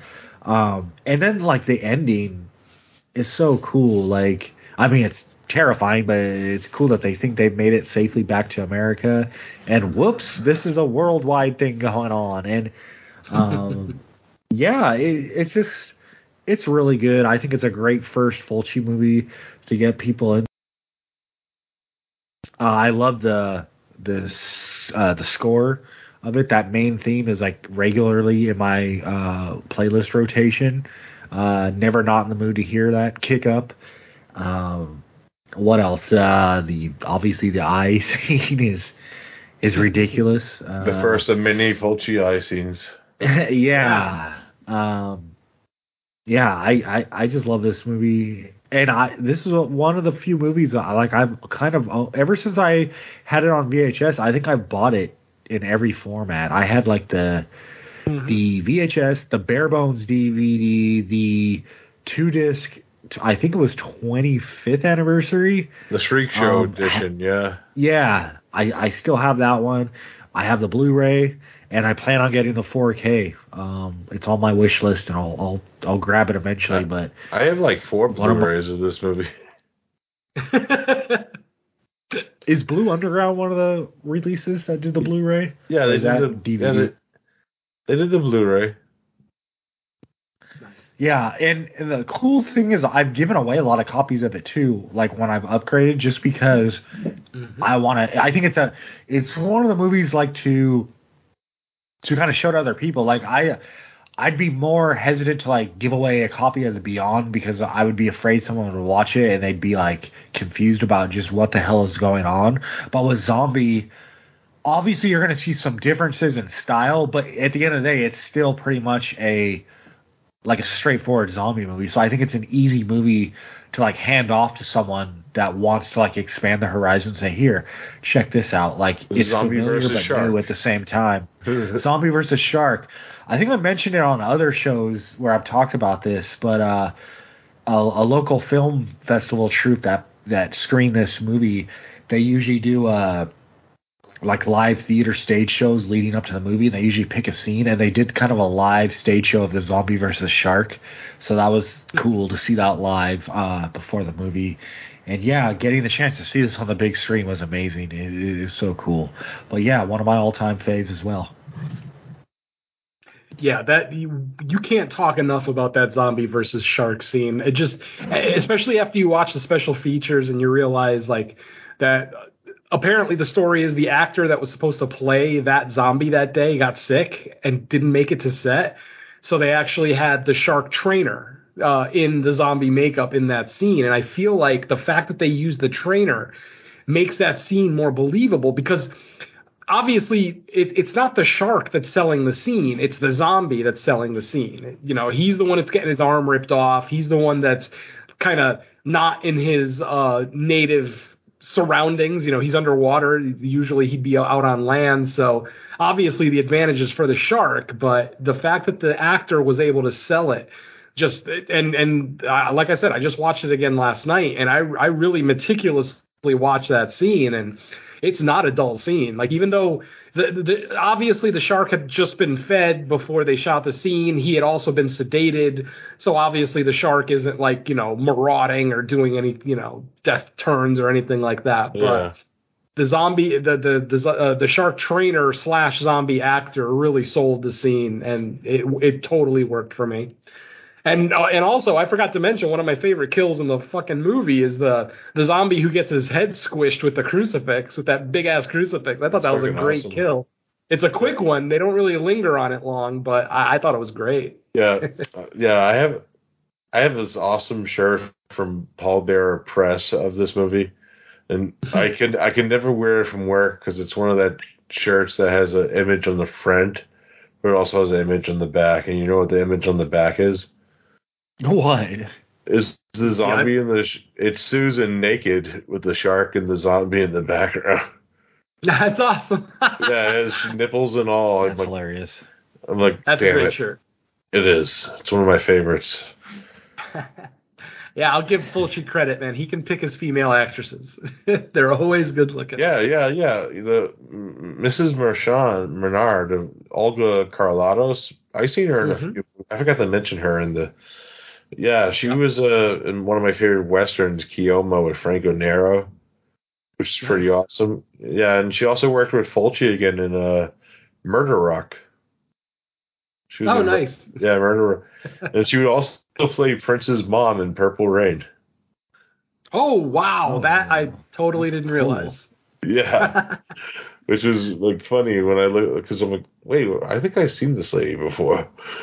And I looked it up and I'm like, yeah, she killed Clarence Williams III in Purple Rain. Yeah, that bitch. And of course, Fulci doing his Hitchcock, he plays Peter West's boss. Right, yep. You know, it's always great when you see Fulci pop up in these movies. Fucking Ian McCulloch's like James Bond. I love the scene on the boat with him and Tisa Farrow. That was a great one. It's so funny. Like, they just pretend to be like a couple that makes out in boats. I can't believe they got away with that too. Like, what's the difference if they're snooping on the boat or trespassing to have sex? It's so weird that plan worked, but I can see how it would. So it's not like I'm calling bullshit or anything. And every time, like, whenever they show like Ian McCulloch's like real bald spot in the movie, I'm like, yeah, that's right. Man, this man is my hero. I feel him. He's the Italian Tom Atkins. He is. And I gotta say, the final shot of the movie, the Brooklyn Bridge. I know a lot of people complain about the fact that, you know, they couldn't stop traffic to shoot the scene and that traffic is flowing normally at the bottom. I actually like that shot because the traffic is down there. It gives a nice dichotomy of, you know, the people that are on the road they're thinking, they're just going to work. It's a normal day. Nothing's different. But then above them is literally their demise, just, you know, building and, you know, walking towards Manhattan Island. And I love the dichotomy of that. Just seeing the cars at the bottom completely oblivious to what's about to happen. I love that. Yeah. I'm so glad they couldn't stop the traffic.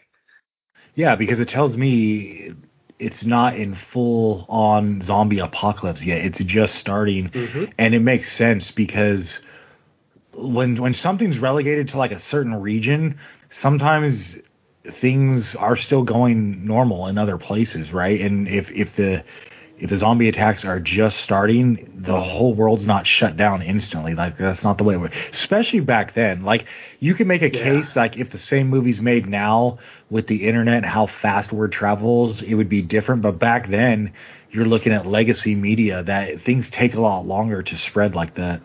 Yeah, actually, the co-writer of this movie, Scarnetti, he also wrote the screenplay for Demons, the Lamberto Bava movie, which kind of has a similar ending too. That's right. Yep.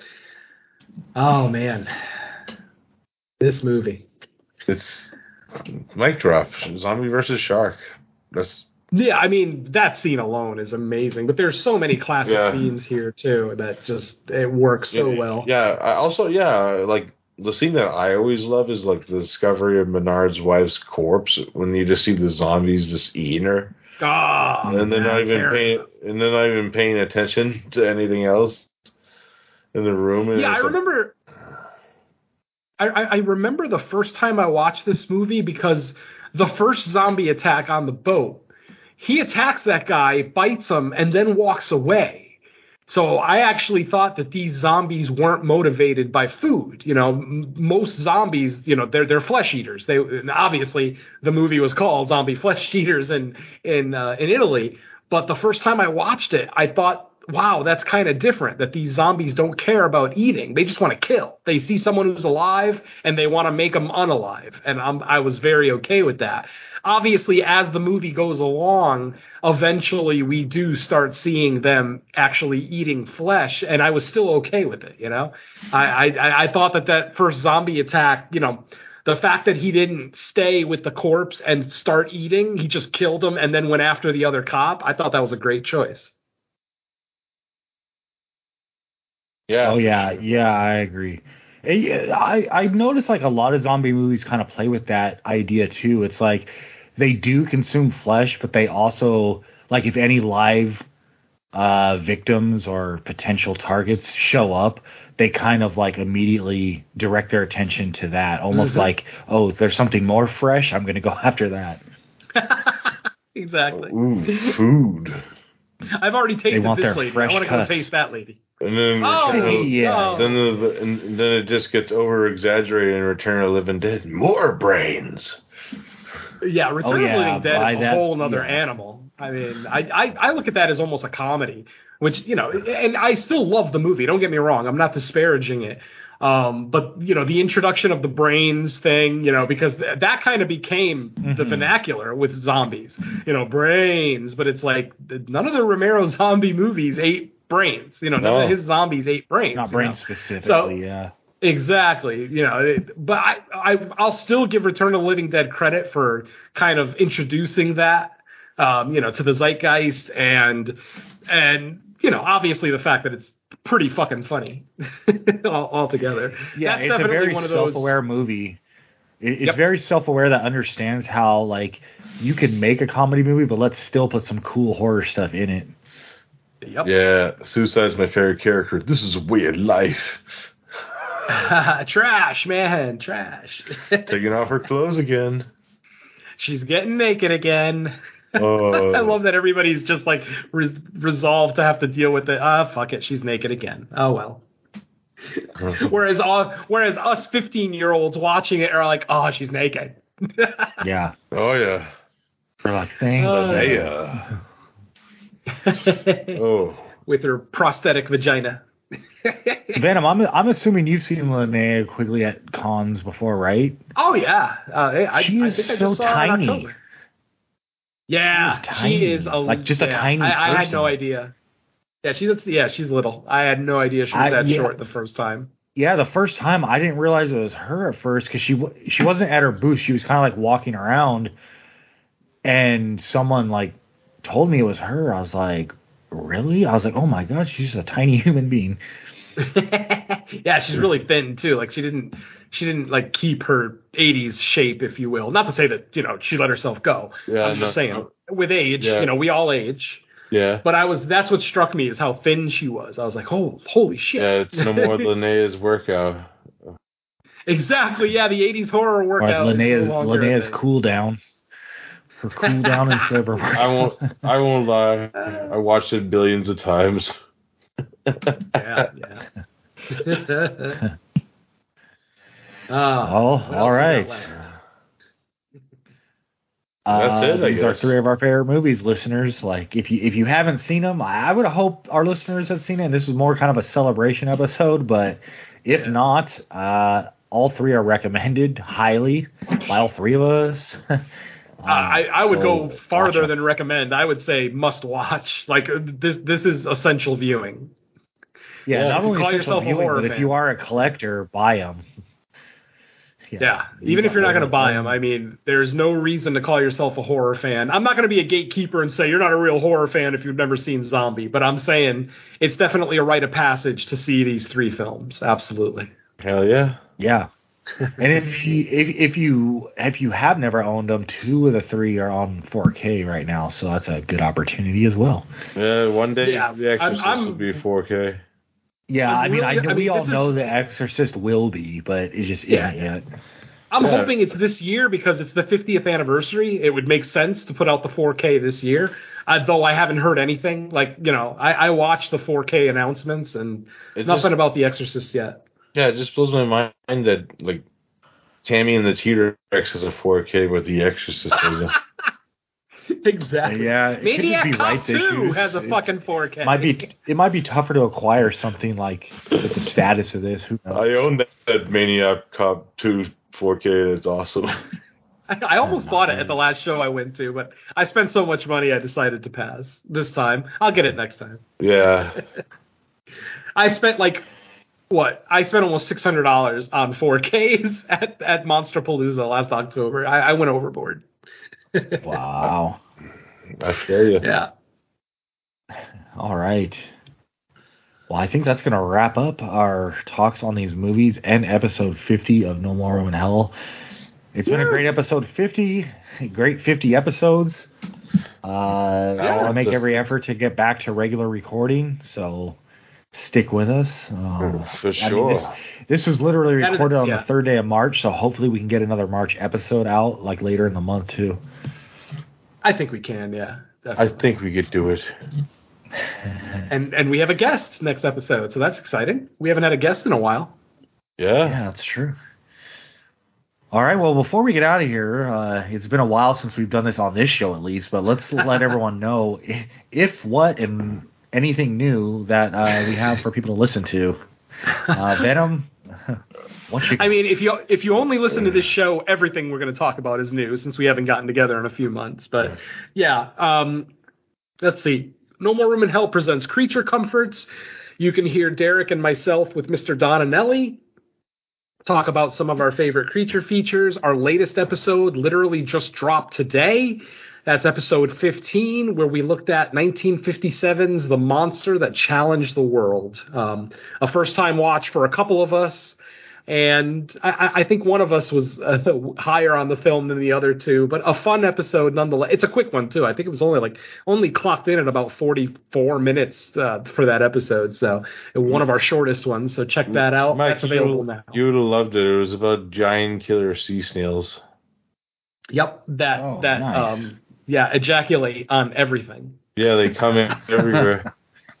It's a fun movie. Getting more interested. Obviously it's 1957 creature features, so there's obviously some limitations to deal with. But I still kind of look like a penis too. Yeah. You're giving everything away. Anyway, so that's episode 15 of Creature Comforts.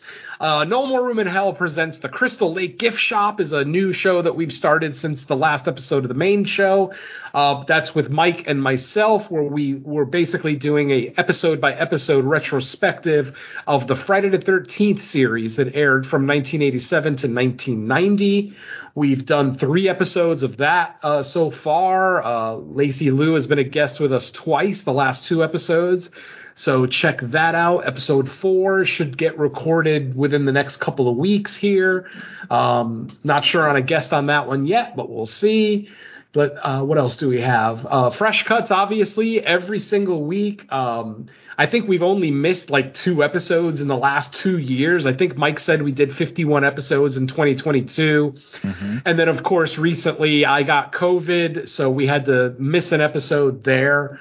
I'm not sure what movie we even had planned to do that episode, but yeah, we did miss one episode. But we are back on our regular weekly schedule for Fresh Cuts. Those episodes usually drop early in the week, Tuesdays or so check those out. Obviously, what are we doing the next episode? Did we decide on Spoonful of Sugar? I think the latest is it's going to be that, because I know you have a bunch of theatrical stuff for you, but I checked and most of it's not even playing up here. Yeah, man. I got horror movies playing in theaters this week. I didn't even know were coming out. Like I had forgotten about the Children of the Corn remake. Apparently that drops this week. I know Spoonful of Sugar is sitting there on Shudder, but I know the Outwaters was just made available too. So that's one that I've been waiting for too. Yeah. So maybe that's also that'll be our next one. Is Julie Andrews in Spoonful of Sugar? You wish. Spoonful of Sugar helps the horror movie go down. There you go. Yeah. And then, of course, the big one, at least the big one for this season in a couple of weeks, we got Scream coming out March 10th. So that'll be our second episode in March for Fresh Cuts. I'm sure that'll end up being a long one. Whenever a really big horror release comes out, we end up, either having a guest or just having a more extended conversation about it than usual. So I would anticipate the Scream episode will probably be a little in depth. So we'll see. And if I end up disliking it as much as last year's Scream, maybe it'll be a shorter episode. We'll see. Anyway, a bad right hand. And then, as far as I'm concerned, various guest spots on stuff like Dark Parade, Cut to the Chase. I did do an episode with Don on his Horror Countdown podcast where we looked at our top 10 favorite Spanish language horror films. That makes sense for me. I am a Spaniard and I love my Spanish horror, so that made sense. So yeah, like I said, various guest spots. But as far as main shows that I'm on, it's just the 4 No More Room in Hell shows. I spoke earlier about In the Mic of Madness, rest in peace. But yeah, that's it for me, Mike. All right, what do you got, Derek? No More Room in Hell, No More Room in Hell Creature Comforts. That's it. Hell yeah. Listen to those shows. Hell yeah, get our numbers up. I know.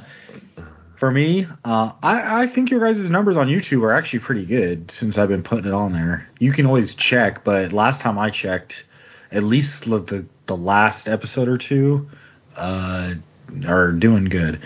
What was I going to say? Oh, yeah, as far as mine goes, Venom's pretty much mentioned everything that I got that's going out. Fresh Cuts, latest episode is on Cocaine Bear. Crystal Lake Gift Shop. I feel like Lacey could potentially become a de facto third host only because she seems interested in the show enough to where she's probably going to frequently guest as long as scheduling allows it. I don't know if it'll quite be like the Don and Nelly situation where he just kind of ended up as the third host of Fresh Cuts. That's how I ended up being the third host of this show. That's right. Yeah, after Corey left. Yeah, exactly. Like an anthology show like that, it's always nice to have guests, but if you have one person that's always willing to come back, it's easier than reaching out every single episode. But hey, we'll see. We're very early into that one. Yep. Yeah, and the other show. What's that one? Make Mike watch a movie. Oh, watch this movie, Mike. Yeah, I got a few of those out. You forgot about your own show? I'll be booking another one. It's funny because a couple of people have actually asked me about that, and I was like, okay, well, I guess that's a sign that I should start booking more episodes of that. Yeah. So I'll be reaching out to people for episodes of that, but other than that, yeah, check all our stuff out. We're on Dark Discussions Network. We are also YouTube. If you look up No More Room in Hell podcast, I added the word podcast to the end of it because there's actually I just found out there's another No More Room in Hell account that has nothing to do with any of this stuff. So I added it just to make it or just to put a distinction there. But yeah, go sub to that and you'll get all our new stuff as it gets uploaded. But yeah, other than that, let us know what you think. Since this was a movie or an episode about our favorite movies, once this gets posted, listen to it and let us know what your favorite like all-time movies are, because I am interested. Because there's going to be probably some younger listeners that are like, you like what as your best movie, and they'll tell us we're crazy. So I'm curious to see what other people. My favorite movie is Jordan Peele's Nope, because it has a giant blanket in it. All right, well, with that, I don't know. Derek's on the East Coast. He might be hitting the giant blanket after this to go to bed. Who knows? Yeah. All right, cool. Thank you, everybody, for listening. I know it's been a while. Where we're going to try to get them out more frequent from this point on. So thanks, everyone. We'll catch you probably in a couple of weeks with a new episode of No More Room in Hell. Until then, let's say bye to our listeners. Sally! Don't invite Captain Howdy into your house. Don't pick up hitchhikers. Especially in Texas. Do you know where Matul is? Peace. Shark!